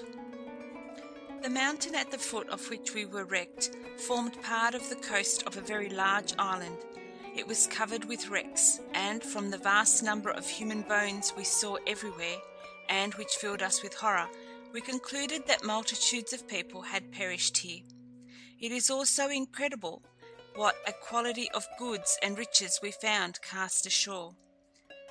All these objects served only to augment our despair. In all other places, rivers run from their channels into the sea, but here a river of fresh water runs out of the sea into a dark cavern, whose entrance is very high and spacious. What is most remarkable in this place is that the stones of the mountain are of crystal, rubies, or other precious stones. Here is also a sort of fountain of pitch or bitumen that runs into the sea, which the fish swallow and evacuate soon afterwards, turned into ambergris, and this the waves throw up on the beach in great quantities. Trees also grow here, most of which are wood of aloes, equal in goodness to those of Comari. To finish the description of this place, which may well be called a gulf, since nothing ever returns from it, it is not possible for ships to get off once they approach within a certain distance. If they be driven thither by a wind from the sea, the wind and the current impel them, and if they come into it when a land wind blows, which might seem to favour their getting out again, the height of the mountain stops the wind, and occasions a calm, so that the force of the current carries them ashore, and what completes the misfortune is, that there is no possibility of ascending the mountain, or of escaping by sea. We continued upon the shore in a state of despair, and expected death every day. At first we divided our provisions as equally as we could, and thus everyone lived a longer or shorter time according to his temperance and the use he made of his provisions. Those who died first were interred by the survivors, and I paid the last duty to all my companions. Nor are you to wonder at this, for besides that I husbanded the provision that fell to my share better than they. I had some of my own which I did not share with my comrades. Yet when I buried the last, I had so little remaining that I thought I could not long survive. I dug a grave, resolving to lie down in it, because there was no one left to inter me. I must confess to you at the same time that while I was thus employed, I could not but reproach myself as the cause of my own ruin, and repented that I had ever undertaken this last voyage. Nor did I stop at reflections only, but had well nigh hastened my own death, and began to tear my hands with my teeth. But it pleased God once more to take compassion on me, and put it in my mind to go to the bank of the river which ran into the great cavern. Considering its probable course with great attention, I said to myself, this river which runs thus underground must somewhere have an issue. If I make a raft and leave myself to the current, it will convey me to some inhabited island, or I shall perish. If I be drowned, I lose nothing, but only change one kind of death for another. And if I get out of this fatal place, I shall not only avoid the sad fate of my comrades, but perhaps find some new occasion of enriching myself. Who knows but fortune waits upon my getting off this dangerous shelf to compensate my shipwreck in usury? I immediately went to work upon large pieces of timber and cables, for I had choice of them, and tied them together so strongly that I made a very solid raft. When I had finished, I loaded it with some balsas of rubies, emeralds, ambergris, rock crystal, and bales of rich stuffs. Having balanced my cargo exactly and fastened it well to the raft, I went on board with 2 oars that I had made, and leaving it to the course of the river, resigned myself to the will of God. As soon as I entered the cavern, I lost all light, and the stream carried me I knew not whither. Thus I floated some days in perfect darkness, and once found the arch so low that it very nearly touched my head, which made me cautious afterwards to avoid the like danger. All this while I ate nothing but what was just necessary to support nature. Yet notwithstanding my frugality, all my provisions were spent. Then a pleasing stupor seized upon me. I cannot tell how long it continued, but when I revived, I was surprised to find myself in an extensive plain on the brink of a river, where my raft was tied amidst a great number of negroes. I got up as soon as I saw them and saluted them. They spoke to me, but I did not understand their language. I was so transported with joy that I knew not whether I was asleep or awake, but being persuaded that I was not asleep, I recited the following words in Arabic aloud. Call upon the Almighty. He will help thee. Thou needst not perplex thyself about anything else. Shut thy eyes, and while thou art asleep, God will change thy bad fortune into good. One of the blacks who understood Arabic, hearing me speak thus, came towards me and said, Brother, be not surprised to see us. We are inhabitants of this country, and came hither today to water our fields by digging little canals from this river, which comes out of the neighbouring mountain. We observed something floating upon the water, went to see what it was, and perceiving your raft, one of us swam into the river and brought it thither, where we fastened it, as you see, until you should awake. Pray tell us your history, for it must be extraordinary. How did you venture yourself into this river, and whence did you come? I begged of them first to give me something to eat, and then I would satisfy their curiosity. They gave me several sorts of food, and when I had satisfied my hunger, I related all that had befallen me, which they listened to with attentive surprise.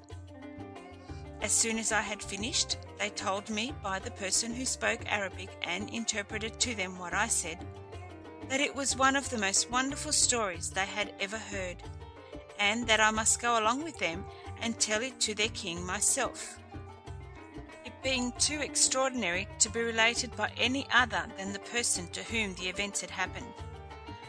I assured them that I was ready to do whatever they pleased. They immediately sent for a horse, which was brought in a little time, and having helped me to mount, some of them walked before to shew the way, while the rest took my raft and cargo and followed. We marched till we came to the capital of Serendib, for it was in that island I had landed. The blacks presented me to their king. I approached his throne and saluted him as I used to do the kings of the Indies. That is to say, I prostrated myself at his feet. The prince ordered me to rise, received me with an obliging air, and made me sit down near him. He first asked me my name, and I answered, People call me Sinbad the Voyager, because of the many voyages I have undertaken, and I am a citizen of Baghdad. But, resumed he, how came you into my dominions, and from whence came you last? I concealed nothing from the king. I related to him all that I have told you, and his majesty was so surprised and pleased that he commanded my adventures to be written in letters of gold and laid up in the archives of his kingdom. At last my raft was brought in, and the bales opened in his presence. He admired the quantity of wood of aloes and ambergris, but above all the rubies and emeralds, for he had none in his treasury that equalled them.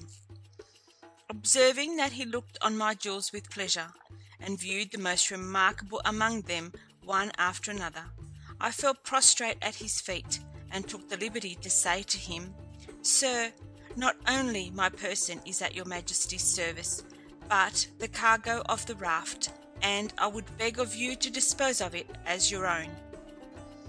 He answered me with a smile, "Sinbad, I will take care not to covet anything of yours, or to take anything from you that God has given you.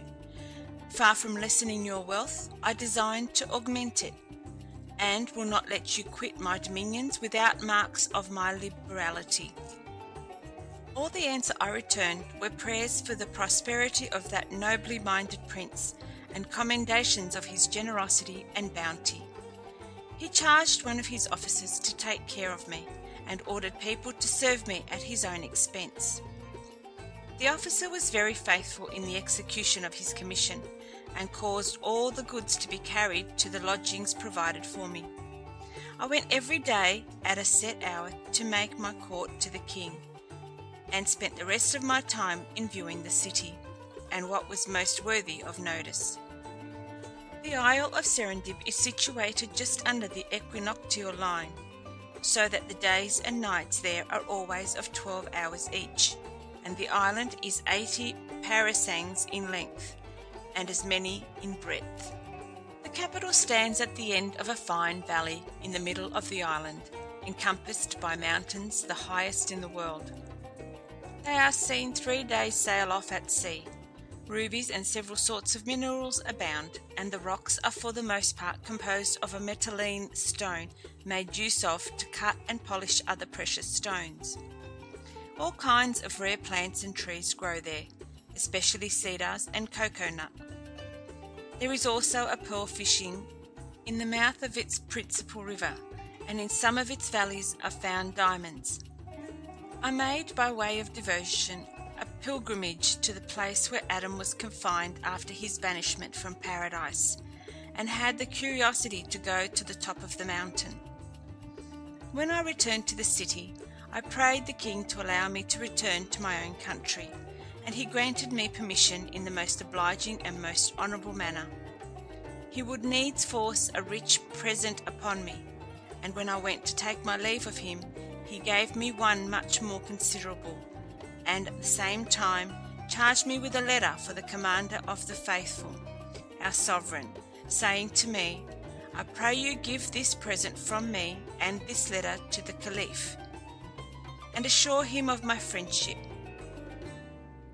I took the present and letter in a very respectful manner, and promised his Majesty punctually to execute the commission with which he was pleased to honour me. Before I embarked, this prince sent for the captain and the merchants who were to go with me, and ordered them to treat me with all possible respect. The letter from the king of Serendib was written on the skin of a certain animal of great value, because of its being so scarce and of a yellowish colour. The characters of this letter were of azure, and the contents as follows: "The king of the Indies, before whom march 100 elephants, who lives in a palace that shines with 100,000 rubies, and who has in his treasury 20,000 crowns enriched with diamonds, to Caliph Harun al-Rashid. Though the present we send you be inconsiderable, receive it, however, as a brother and a friend, in consideration of the hearty friendship which we bear for you, and of which we are willing to give you proof. We desire the same part in your friendship, considering that we believe it to be our merit, being of the same dignity with yourself. We conjure you this in quality of a brother. Adieu." The present consisted first of one single ruby made into a tin cup about ½ foot high, an inch thick, and filled with round pearls of ½ a drachm each. 2. The skin of a serpent whose scales were as large as an ordinary piece of gold, and had the virtue to preserve from sickness those who lay upon it. 3. 50,000 drachms of the best wood of aloes, with 30 grains of camphor as big as pistachios. 4. A female slave of ravishing beauty, whose apparel was all covered over with jewels. The ship set sail, and after a very successful navigation, we landed at Bussorah, and from thence I went to Baghdad, where the first thing I did was to acquit myself of my commission. Scheherazade stopped because day appeared, and next night proceeded thus. I took the king of Serendib's letter, and went to present myself at the gate of the commander of the faithful, followed by the beautiful slave, and such of my own family as carried the presents. I stated the reason of my coming, and was immediately conducted to the throne of the Caliph. I made my reverence, and after a short speech gave him the letter and present. When he had read what the king of Serendib wrote to him, he asked me if that prince was really so rich and potent as he represented himself in this letter. I prostrated myself a second time, and rising again said, Commander of the faithful, I can assure your majesty he doth not exceed the truth. I bear him witness. Nothing is more worthy of admiration than the magnificence of his palace. When the prince appears in public, he has a throne fixed on the back of an elephant, and marches betwixt 2 ranks of his ministers, favourites, and other people of his court. Before him, upon the same elephant, an officer carries a golden lance in his hand, and behind the throne there is another who stands upright with a column of gold, on the top of which is an emerald 1/2 foot long and 1 inch thick. Before him march a guard of 1,000 men, clad in cloth of gold and silk, and mounted on elephants richly caparisoned. While the king is on his march, the officer, who is before him on the same elephant, cries from time to time with a loud voice, Behold the great monarch, the potent and redoubtable Sultan of the Indies, whose palace is covered with 100,000 rubies, and who possesses 20,000 crowns of diamonds. Behold the monarch greater than Solomon, and the powerful Maharaja. After he has pronounced those words, the officer behind the throne cries in his turn, This monarch so great and so powerful must die, must die, must die. And the officer before him replies, Praise be to him who lives for ever. Father, the king of Serendib is so just that there are no judges in his dominions. His people have no need of them. They understand and observe justice rigidly of themselves. The Caliph was much pleased with my account. The wisdom of that king, said he, appears in his letter, and after what you tell me, I must confess that his wisdom is worthy of his people, and his people deserve so wise a prince. Having spoken thus, he dismissed me, and sent me home with a rich present. Sinbad left off, and his company retired. Hindbad, having first received 100 sequins, the next day they returned to hear the relation of his 7th and last voyage. End of section 25.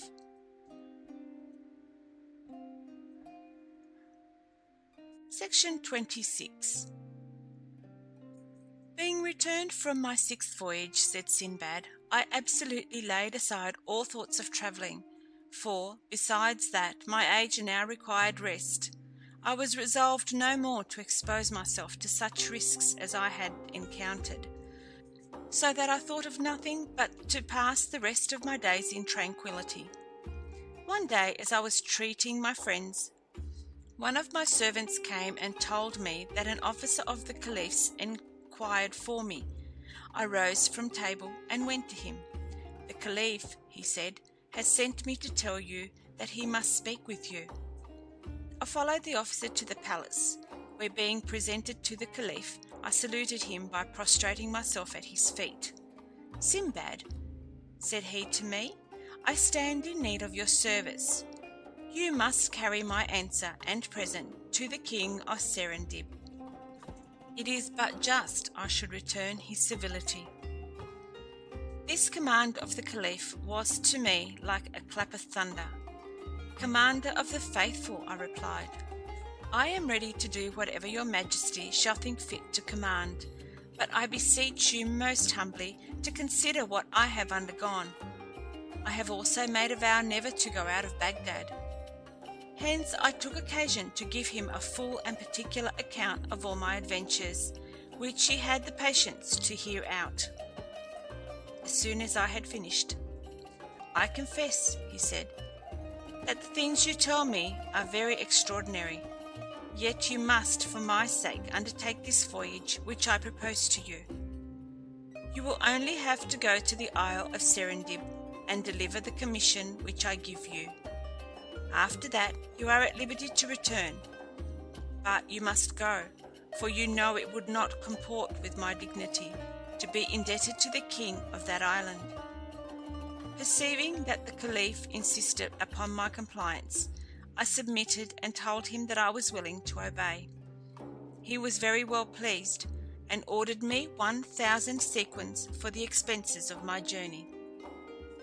I prepared for my departure in a few days, and as soon as the Caliph's letter and present were delivered to me, I went to Bussorah, where I embarked, and had a very happy voyage. Having arrived at the Isle of Serendib, I acquainted the king's ministers with my commission, and prayed them to get me speedy audience.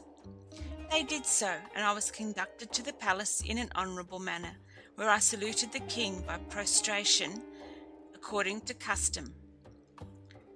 That prince knew me immediately, and testified very great joy at seeing me. "Sinbad," said he, "you are welcome. I have many times thought of you since you departed.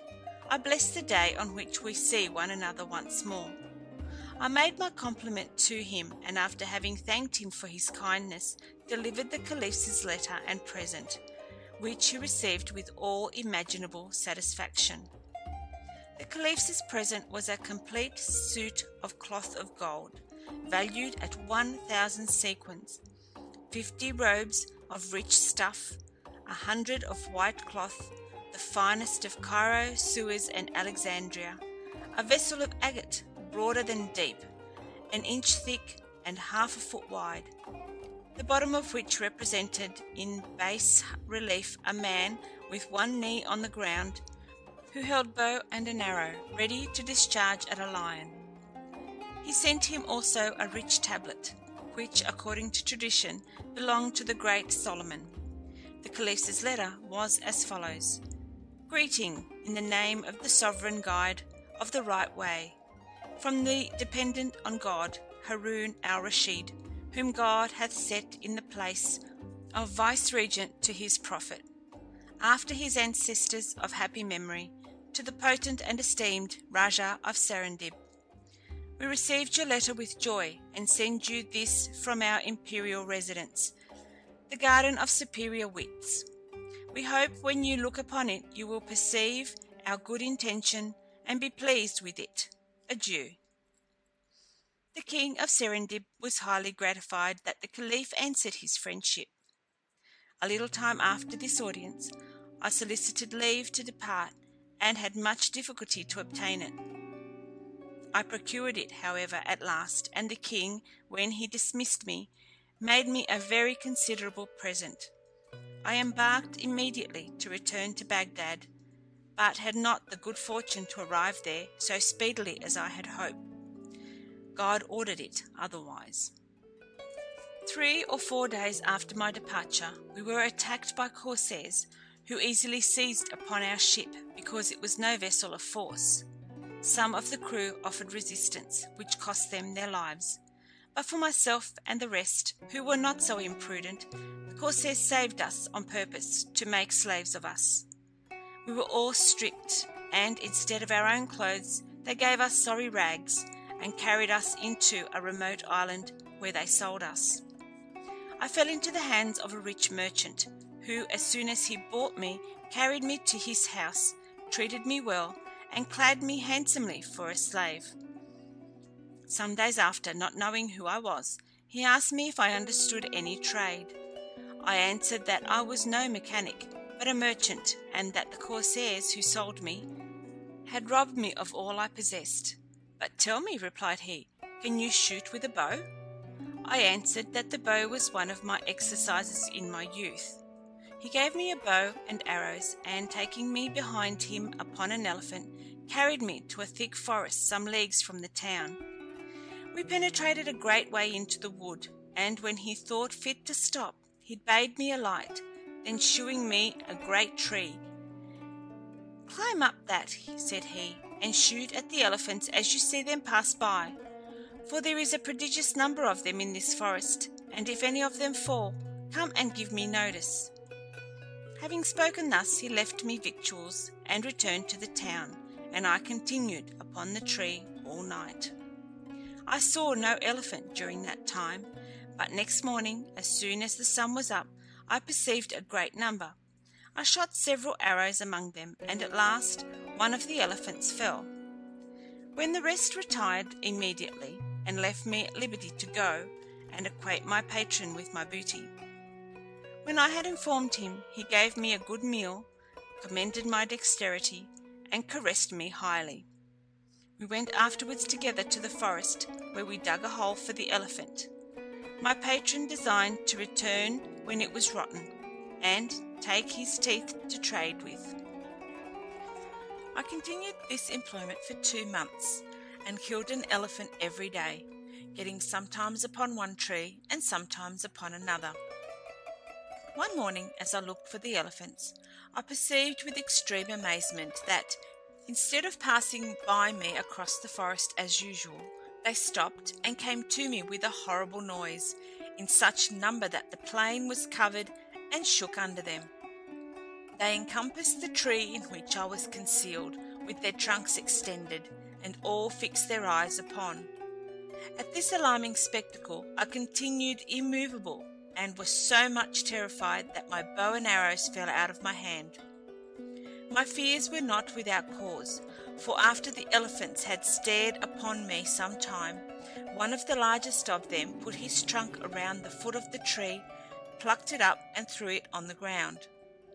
I fell with the tree, and the elephant, taking me up with his trunk, laid me on his back, where I sat more like one dead than alive, with my quiver on my shoulder.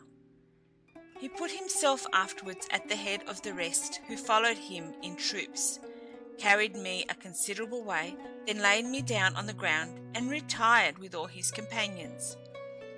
Conceive, if you can, the condition I was in. I thought myself in a dream. After having lain some time and seeing the elephants gone, I got up and found I was upon a long and broad hill, almost covered with the bones and teeth of elephants. I confess to you that this object furnished me with abundance of reflections. I admired the instinct of those animals. I doubted not but that was their burying place, and that they carried me thither on purpose to tell me that I should forbear to persecute them, since I did it only for their teeth. I did not stay on the hill, but turned towards the city, and after having travelled a day and a night, I came to my patron. I met no elephant in my way, which made me think they had retired farther into the forest, to leave me at liberty to come back to the hill without any obstacle. As soon as my patron saw me, "Ah, poor Sinbad," exclaimed he, "I was in great trouble to know what was become of you. I have been at the forest, where I found a tree newly pulled up, and a bow and arrows on the ground, and after having sought for you in vain, I despaired of ever seeing you more. Pray tell me what befell you, and by what good chance thou art still alive." I satisfied his curiosity, and going both of us next morning to the hill, he found to his great joy that what I told him was true. We loaded the elephant which had carried us with as many teeth as he could bear, and when we returned, "Brother," said my patron, "for I will treat you no more as my slave, after having made such a discovery as will enrich me, God bless you with all happiness and prosperity. I declare before him that I give you your liberty. I concealed from you what I am now going to tell you. The elephants of our forest have every year killed us a great many slaves, whom we sent to seek ivory. For all the cautions we could give them, those crafty animals destroyed them one time or other. God has delivered you from their fury, and has bestowed that favour upon you only. It is a sign that he loves you, and has some use for your service in the world. You have procured me incredible wealth. Formerly we could not procure ivory but by exposing the lives of our slaves, and now our whole city is enriched by your means. Do not think I pretend to have rewarded you by giving you your liberty. I will also give you considerable riches. I could engage all our city to contribute towards making your fortune, but I will have the glory of doing it myself." To this obliging declaration I replied, "Patron, God preserve you.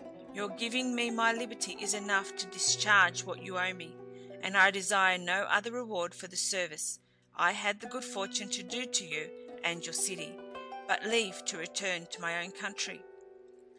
"Very well," said he.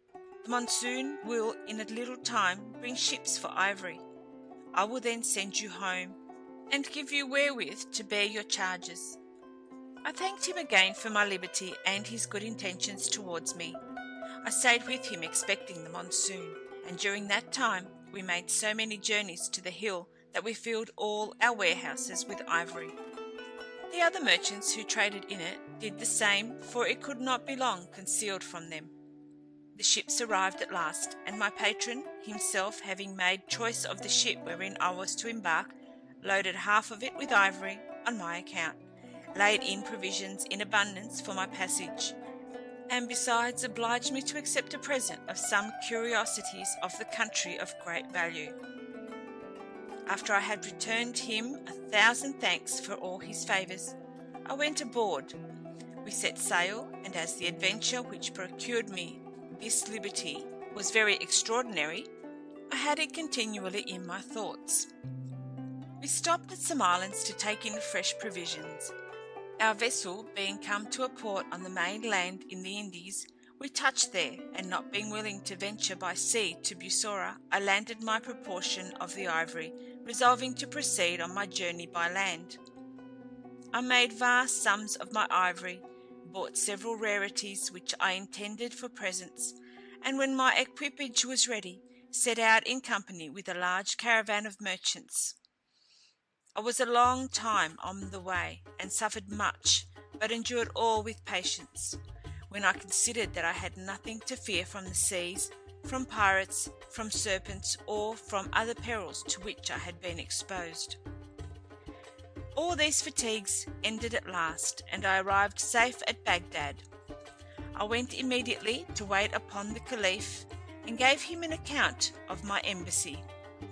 "That prince," said he, "had been uneasy, as I was so long in returning, but that he always hoped God would preserve me." When I told him the adventure of the elephants, he seemed much surprised, and would never have given any credit to it had he not known my veracity. He deemed this story and the other relations I had given him to be so curious that he ordered one of his secretaries to write them in characters of gold and lay them up in his treasury. I retired well satisfied with the honours I received, and the presents which he gave me, and ever since I have devoted myself wholly to my family, kindred, and friends. Sinbad here finished the relation of his 7th and last voyage, and then addressing himself to Hindbad, "Well, friend," said he, "did you ever hear of any person that suffered so much as I have done, or of any mortal that has gone through so many vicissitudes? Is it not reasonable that after all this I should enjoy a quiet and pleasant life?"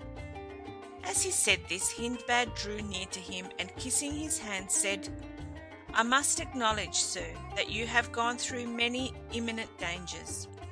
My troubles are not comparable to yours. If they afflict me for a time, I comfort myself with the thoughts of the profit I get by them. You not only deserve a quiet life, but are worthy of all the riches you enjoy, because you make of them such a good and generous use. May you therefore continue to live in happiness and joy till the day of your death. Sinbad gave him 100 sequins more, received him into the number of his friends, desired him to quit his potter's employment, and come and dine every day with him, that he might have reason to remember Sinbad the Voyager. End of section 26.